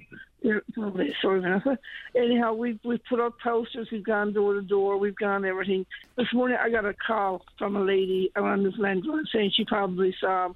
It's just, I am going out to look around and see what we can find. We've had drones all over the East Coast Trail, everything. Rosemarie, very quickly, describe Leo and where the dog was last seen so that anyone can keep an eye peeled for Leo today. Leo is a purebred Sheltie. He's got a brownish color, but he's all white, beautiful white mane. He's got a white tip on his tail. You cannot miss that white tip on his tail. And he's microchipped and he's tattooed. Okay, he's 3 years old. Well, today I think he's 3 years old. Okay, and what else? Last seen, I live on the main road in Puchco by the NL store. He left my driveway and ran up towards the post office. He was last seen by our family running up towards the post office. Where he veered off to, we don't know. Okay. And I begged everybody to come forward to tell me where you saw him last. Nobody's doing it. Fingers crossed, Rosemarie. Give us your number one more time. 330-2365. Okay. God love you. I really appreciate your kindness. My pleasure, Rosemarie. Fingers crossed that Leo comes home. Take care. Bye. You too. All right, bye-bye. Let's take a break for the news. Still another full hour to speak with you right after this. Don't go away. Nutrition, exercise, keeping the cold at bay. Whatever keeps you feeling great, the Wellness and Healthy Lifestyle Show on your VOCM. Welcome back to the program. Well, here we are on Friday, and of course the end of the first school week for the K-12 system. And just yesterday, the application process opened up for the pre-K. There's some 5 schools that will indeed have the pre-K coming up this year. The hope is that by the end of next year to have all 30 involved in that pilot program. But the questions still remain, and I'll put it out to you because I know what's going on, for instance, in my own wife's school, so to speak. But were all the positions filled when your child went back to school? And most importantly, is for students that need some additional supports, to student assistants and otherwise, were they there? Because that's the one thing that I can never understand year to year, is your child, nothing changed if they had a formal diagnosis of ADHD or autism or something or other, and they need some additional help. Was that person in place when your child returned to school? Because far too often, that's not the case. Now, today brings an end to the Human Rights Inquiry into the educational opportunities afforded to Carter Churchill. Of course, Carter has some physical needs, and of course, he's also deaf. So this, I think, will have a big ripple effect throughout the education system. Because, as you know, when we talk about inclusive education, it can't just be a label we apply to the fact that all children are going to school in the same building. If you have children with additional needs, whether it be like Carter Churchill, and for a teacher to be able to use American Sign Language effectively and efficiently, when in this case was not available to him. Now, he was indeed at the pilot project school at East Point Elementary last year with a different set of circumstances and a different set of professionals that were able to better attend to Carter and other children's needs. So I think whatever the decision here is made, it will have an impact right across all of the children who do indeed need some more help, some additional supports. I think that also includes children with exceptionalities. You know, there's a family that I know, and one of their children in particular is off the charts smart and becomes quite easily bored in school because the curriculum is just not challenging enough. The teachers over the years have tried their level best to ensure that he remains challenged and engaged, but far too often, just like with children who need some additional help, they don't get that kind of additional one-on-one attention if they're an exceptional student. So I really do think that whatever we hear from the final decision coming from this human rights inquiry, and for the Churchill family who have been fighting the good fight for years to bring it to this point, this will be an impactful decision, because you got to believe that they will find out, based on the testimony heard, that young Carter Churchill was not indeed given the type of supports required to have a successful and an equitable opportunity in the K-12 education system. So this is going to be a big deal. But if your family is involved in the K-12 system this year, let us know how week number 1 went. Additionally, part of the end of summer brings along not only going back to school, but for many families who have had some flex summer hours or have been on holidays and may be able to find some additional help, to take care of their infants, for instance, the scramble for daycare has been absolutely real. I've been bombarded with stories via email. Some people are hesitant to come on the program to talk about their own personal affairs, and I get that. But hopefully you consider this show, a place where you can indeed have these conversations, and maybe, just maybe, the right people here and the appropriate changes are made. So, 2 things. How's it going on the return to school so far? And what are you seeing in your child's classroom? And also, the scramble for daycare, specifically for infants, has been a really big deal early on this year. Okay, just some information, maybe for Dorcas or others out there in the retail world regarding the tax on sugary drinks. This is from someone who operates said retail space. Here it is. A retailer who purchases all their sugar beverages from in-province wholesalers does not have to register as a tax collector. They pay sugar tax to the wholesaler. They collect sugar tax from the customer. They break even in the long run. They do nothing else. No remittance to the Department of Finance. This is what the quote-unquote, the tax is collected at the wholesale level really means. Only retailers who purchase items from non-registered, i.e. out-of-province wholesalers, have to register, collect the tax, and remit monthly. In this case, there is no in-province wholesaler, so the province expects the retailer to collect and remit the tax on these products. So it is in the government's circular, but as this person points out, is not very clearly stated, so consequently, therein lies some of the confusion. Quick check on the Twitter box. We're VOCM Open Line. Follow us there. Oh, some references to why not ask the Lieutenant Governor Judy Foote, who we just spoke with prior to the news, about some of the issues and some of the real black marks or warts that the monarchy would have. Not so sure it's appropriate for me to ask that of her, but look, we did talk about some of the issues inside our own family. You know, the passing of Diana, Prince Andrew, and the fact that 3 of our children's marriages ended in divorce, things that have been very tricky to navigate. Now, I was also quick to say off the top of the program, it does not mean, even for people who are grieving today, and I'm sure there's many, some of the issues regarding what the monarchy has meant for indigenous communities and African communities or countries and countries in the Caribbean, it can be part of the conversation. We can have it here on the program. Let's take a break. When we come back, Brian's here to talk about back to school. Terrific. Don't go away. And welcome back. Let's go to line number 3. Caller, you're on the air. Good morning. Good morning. Can you tell me if there's going to be a book of condolence for the late Queen at Government House? You know what? That's the question I really should have asked Her Honor when I had a chance. I don't know. I'm going to guess yes, but you know what I can do for you? Yes, I'm going to guess yes, too. Yeah, I think that's probably going to happen, but I can confirm that for you, though. What we'll do, Dave, can we just ask that of Government House very quickly? And when we get confirmation, I'll say it on the air. How's that? Also, the hours, like 8 to 4 or 9 to 5 or whatever. Is there going to be certain hours? I would imagine there would be. Now, Linda Swain is actually texting me from the newsroom, and she says, yes, with an exclamation mark, there will be a book of condolences, which you and I both guessed.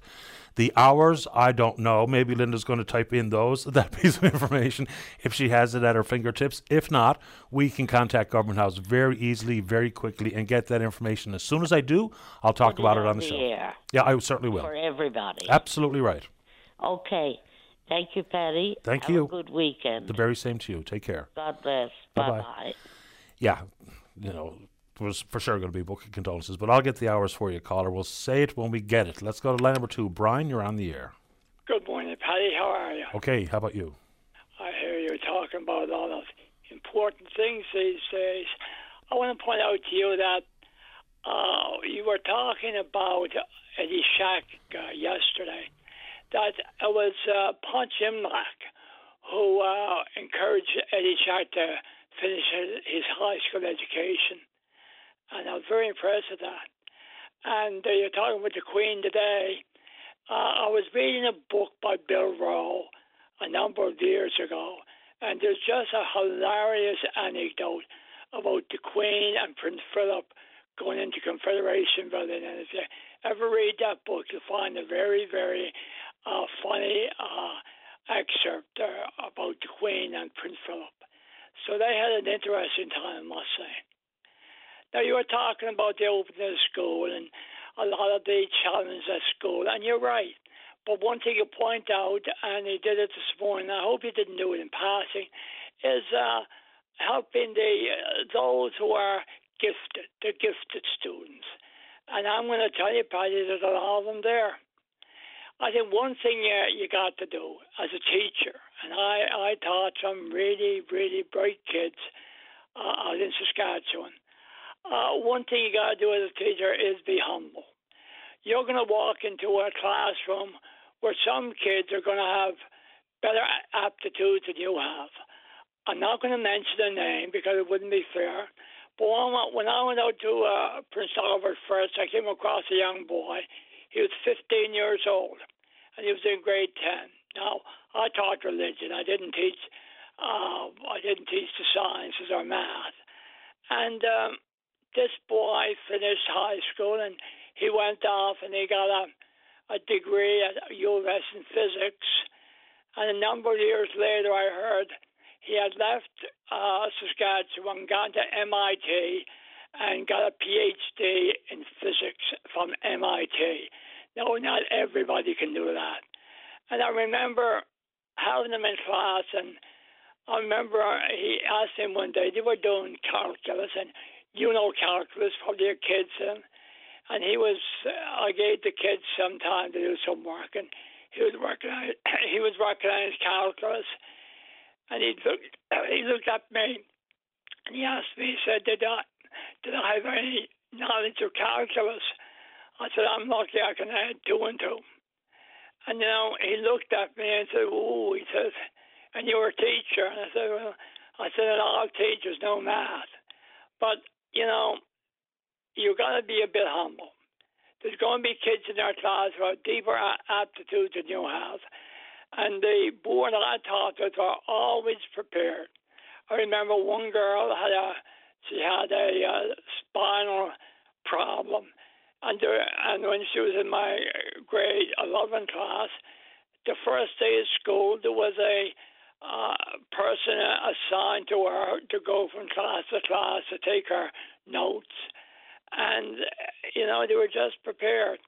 And when we had kids come from other parts of the world, because some kids would come to our school to learn English, and many of them came from Japan, and there was always someone there to help them out with their skills, with their language skills, so they know what's going on. So you're right. Even with the gifted students, you got to be prepared for the first day, or if not, they're going to be like students like the one you're talking about who had hard of hearing. They're going to be bored. And I agree with you. The school, the board, and the teachers had to be ready from day one to have these students in class. Yeah, it's important to speak to and to teach the children where they are. So if Johnny is an overachiever, let's challenge Johnny. Keep him engaged. Make sure that he maxes out his experience in grade 6, we'll say. And if Johnny's classmate has some additional supports and needs some help with math or reading or what have you, let's make sure they're there. Because the quality and the caliber of the education system has to be equitable across the board. Let's get the children where they are. Let's get off to good starts. Because over the last 2.5 years, I think there are some fair worries about how things have gone in the education system. We can't afford to fall behind. No child can. Some children will be able to make up lost time and some of the miscommunications and some of the absence from in-class opportunities. But let's make sure every kid has the same chance. Doesn't matter. And it's just too important to overlook it, regardless if you're exceptional or you need some real help. That's true. And you have many students in our class, I won't say many, but you'll have the students in our class who are mentally challenged. and they can be reached. They can be reached, and they can make contributions. I remember having a little girl in class, and when she left grade 12, she was mentally challenged. No, she didn't do it good as everybody else. But when she left, she went working at a thrift store. And that may not seem much. And when I retired, I went down to that thrift store, see if I could see her and see how things were going.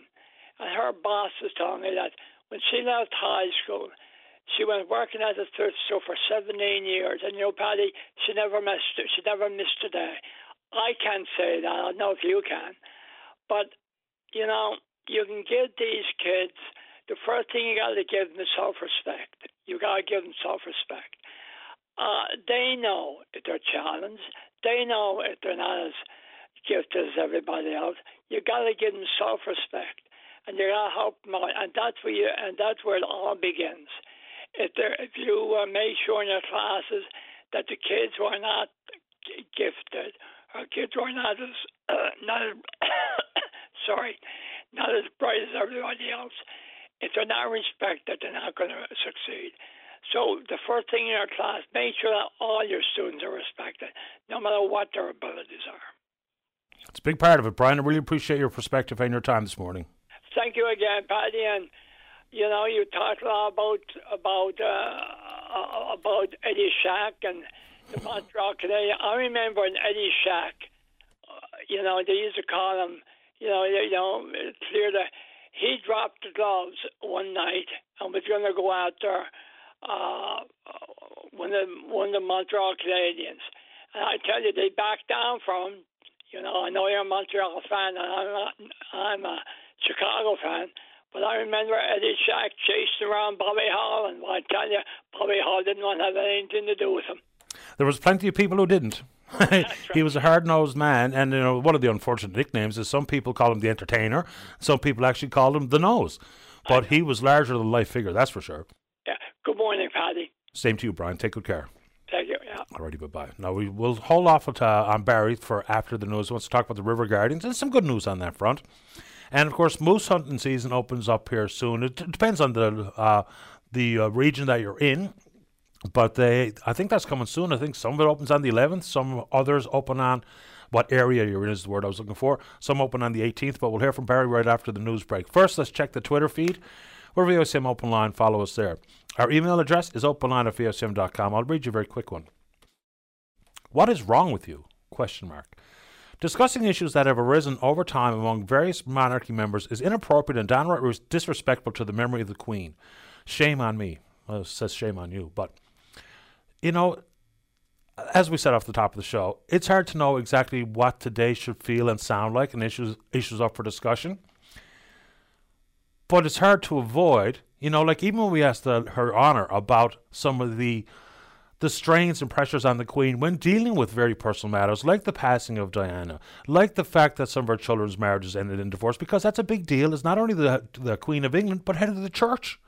So how she dealt with it was actually giving her credit for being very stoic through very difficult times.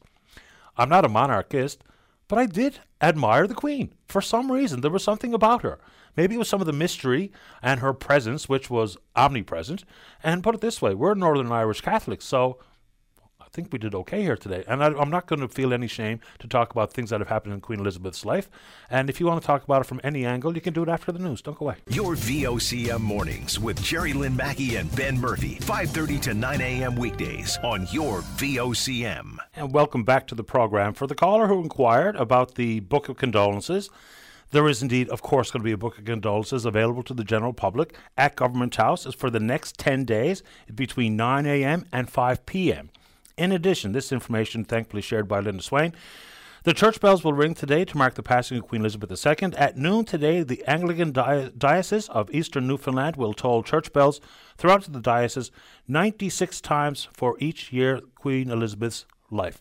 There you go, there's the information. So for the next 10 days from 9 to 5 at Government House, you will indeed have the opportunity to sign a Book of Condolences. Let's go to line number 1. Barry, you're on the air. Good morning, Patty. Thanks for taking my call. No problem. I guess we start off first, Patty, with the River Guardian situation. We received some great news yesterday. It's not completely there, but we got approximately 40 River Guardians hired on for an extra 4 weeks, and that in itself is an accomplishment.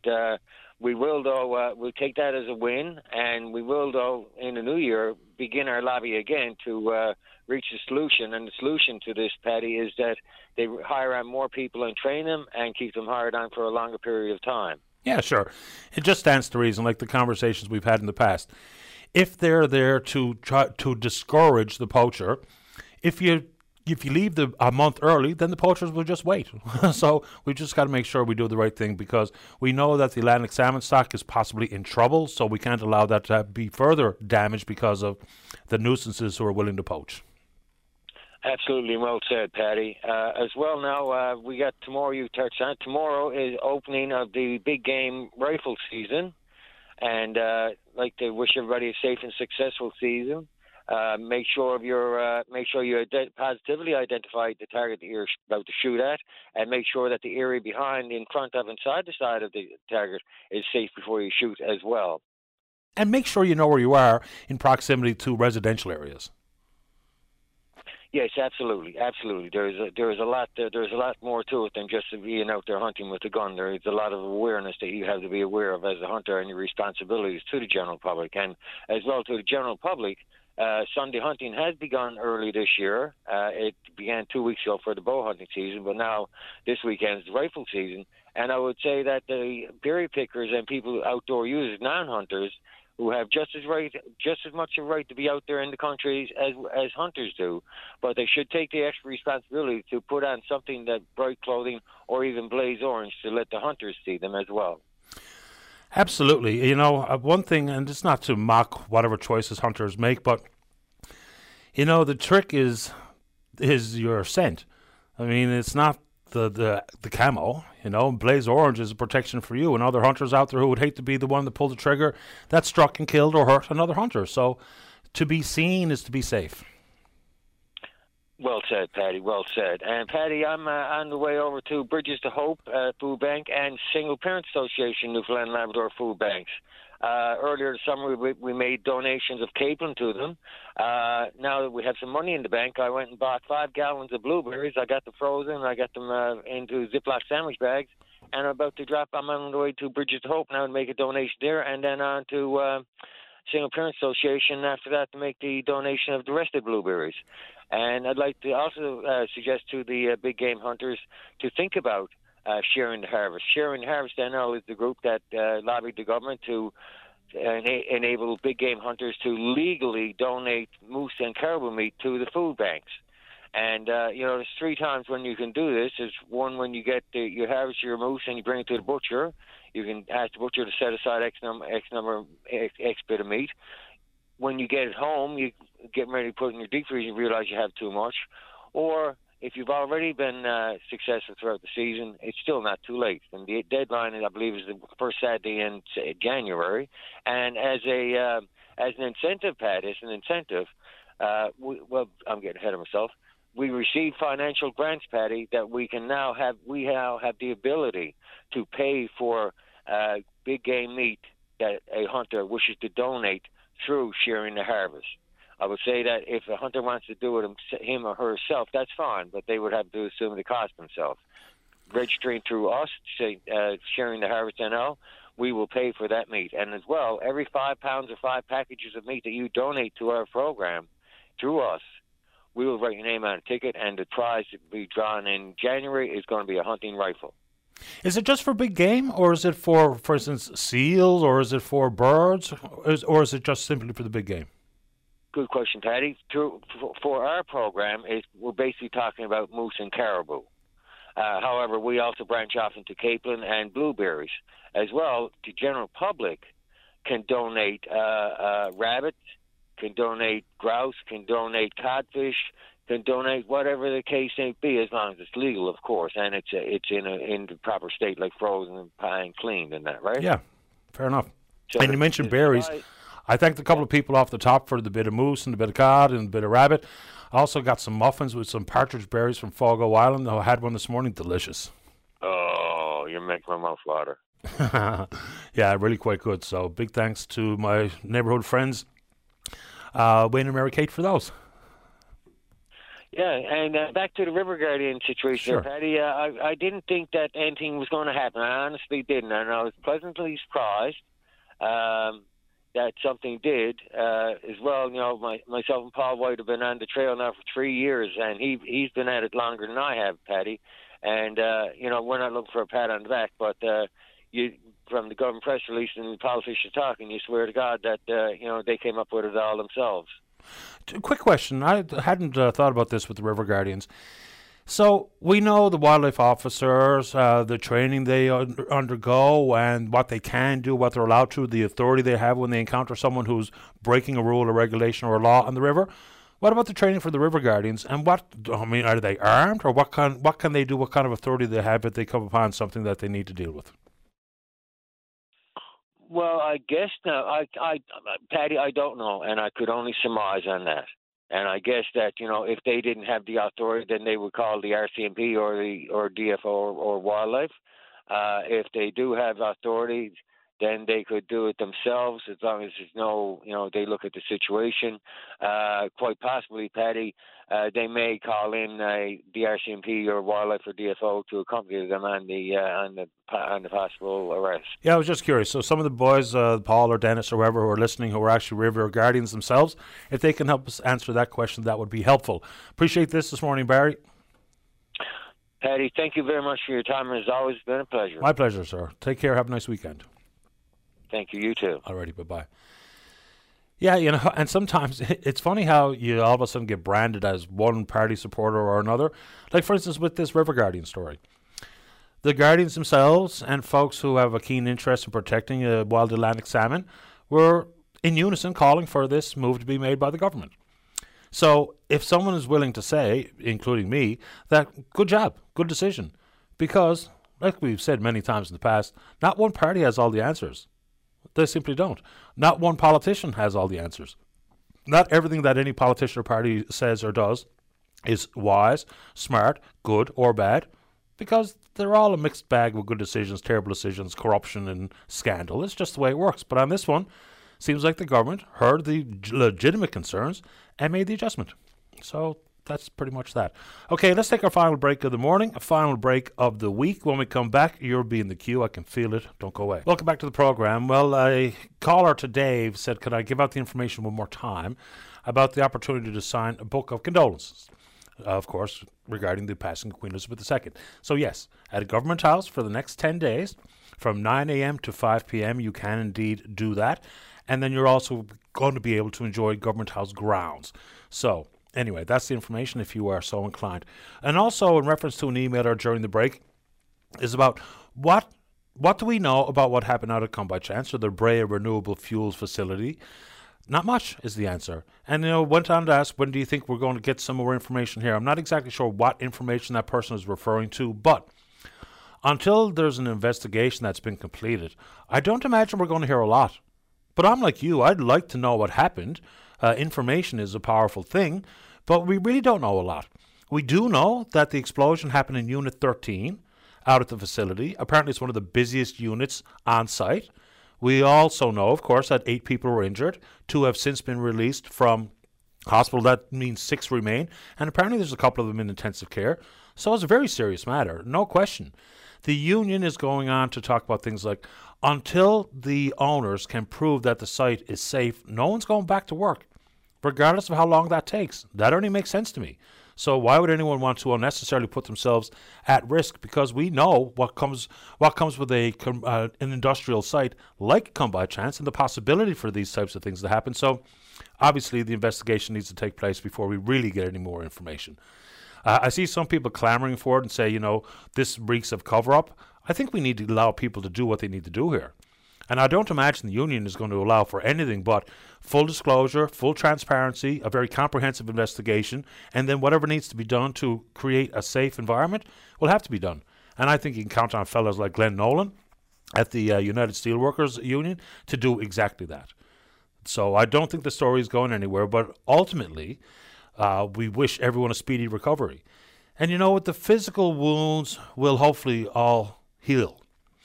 But it's some of the mental scarring that is obviously very real. I was quite surprised, well, I don't know how surprised I should be, that a couple of the people that were there on last Friday around the explosion were also there when there was a couple of people killed back in the late 90s. So you know that there's going to be a lot of concerns, not only for the workers themselves, but for their family members. Because this is a very unsettling circumstance here. A flash fire and an explosion at a facility like this.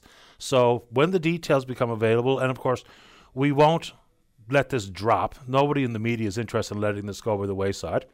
And there was also, I think, a caller yesterday or the day before, quite critical of one of the members of the media who was looking for more information. You know, asking if anyone had died and asking for first responders who were on site to please send that person a private message with some more info. That's exactly what the person was hired to do on behalf of their media outlet. It wasn't to sensationalize anything or to do anything untoward. It's because people want information. But on this circumstance, on this front, it's going to be a while before we get any, I think. So ultimately, we'll understand when people are discharged from the hospital.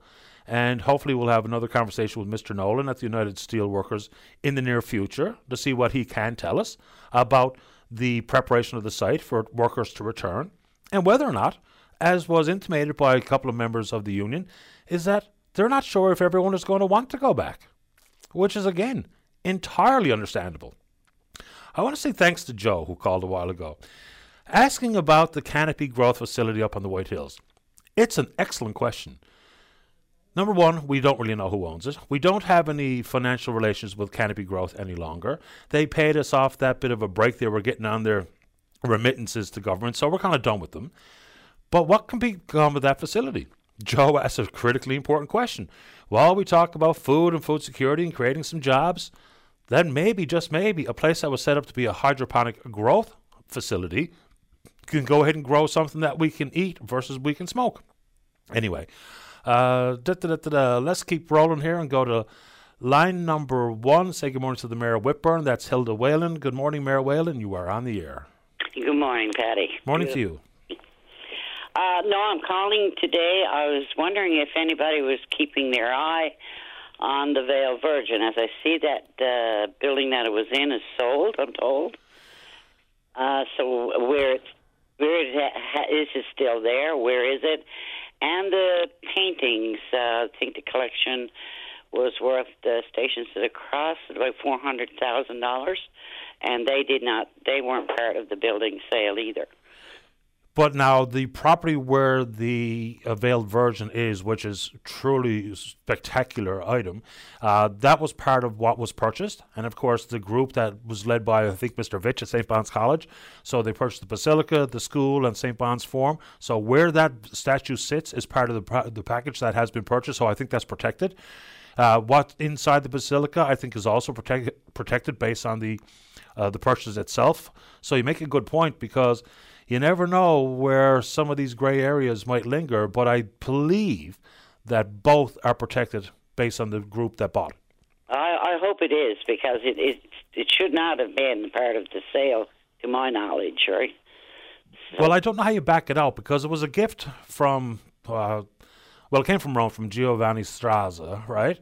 And so if it was at the Presentation Convent, which is part of the Cathedral Square, then if that was part of the package that was purchased, I don't know how it wouldn't be part of it, even though it might be prices. Whatever they paid for it, who knows what that statue is worth, and I don't know how that factored into an appraised price, but I think that's all part of it, yeah.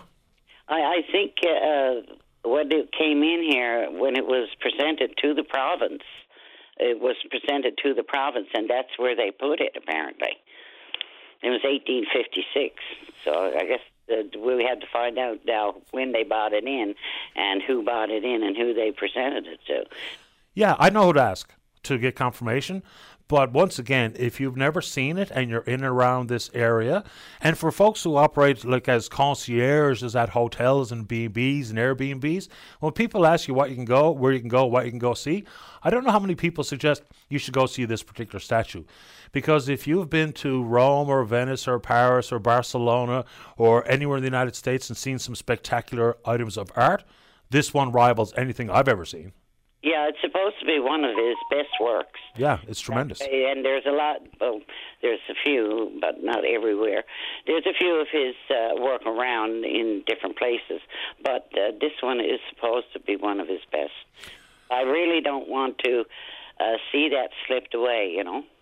Yeah, I don't think anybody wants to see anything happen to it, but I know exactly who to ask about that particular question, and I'll see if I can get some information. I'll share it with you when I get it, Hilda. Well, the price of first thing we need to find out is the price of it, because there is a way to price such a priceless item, and if that price, if it goes with the church, then let's hope that that price is in there. If not, then they're going to have problems.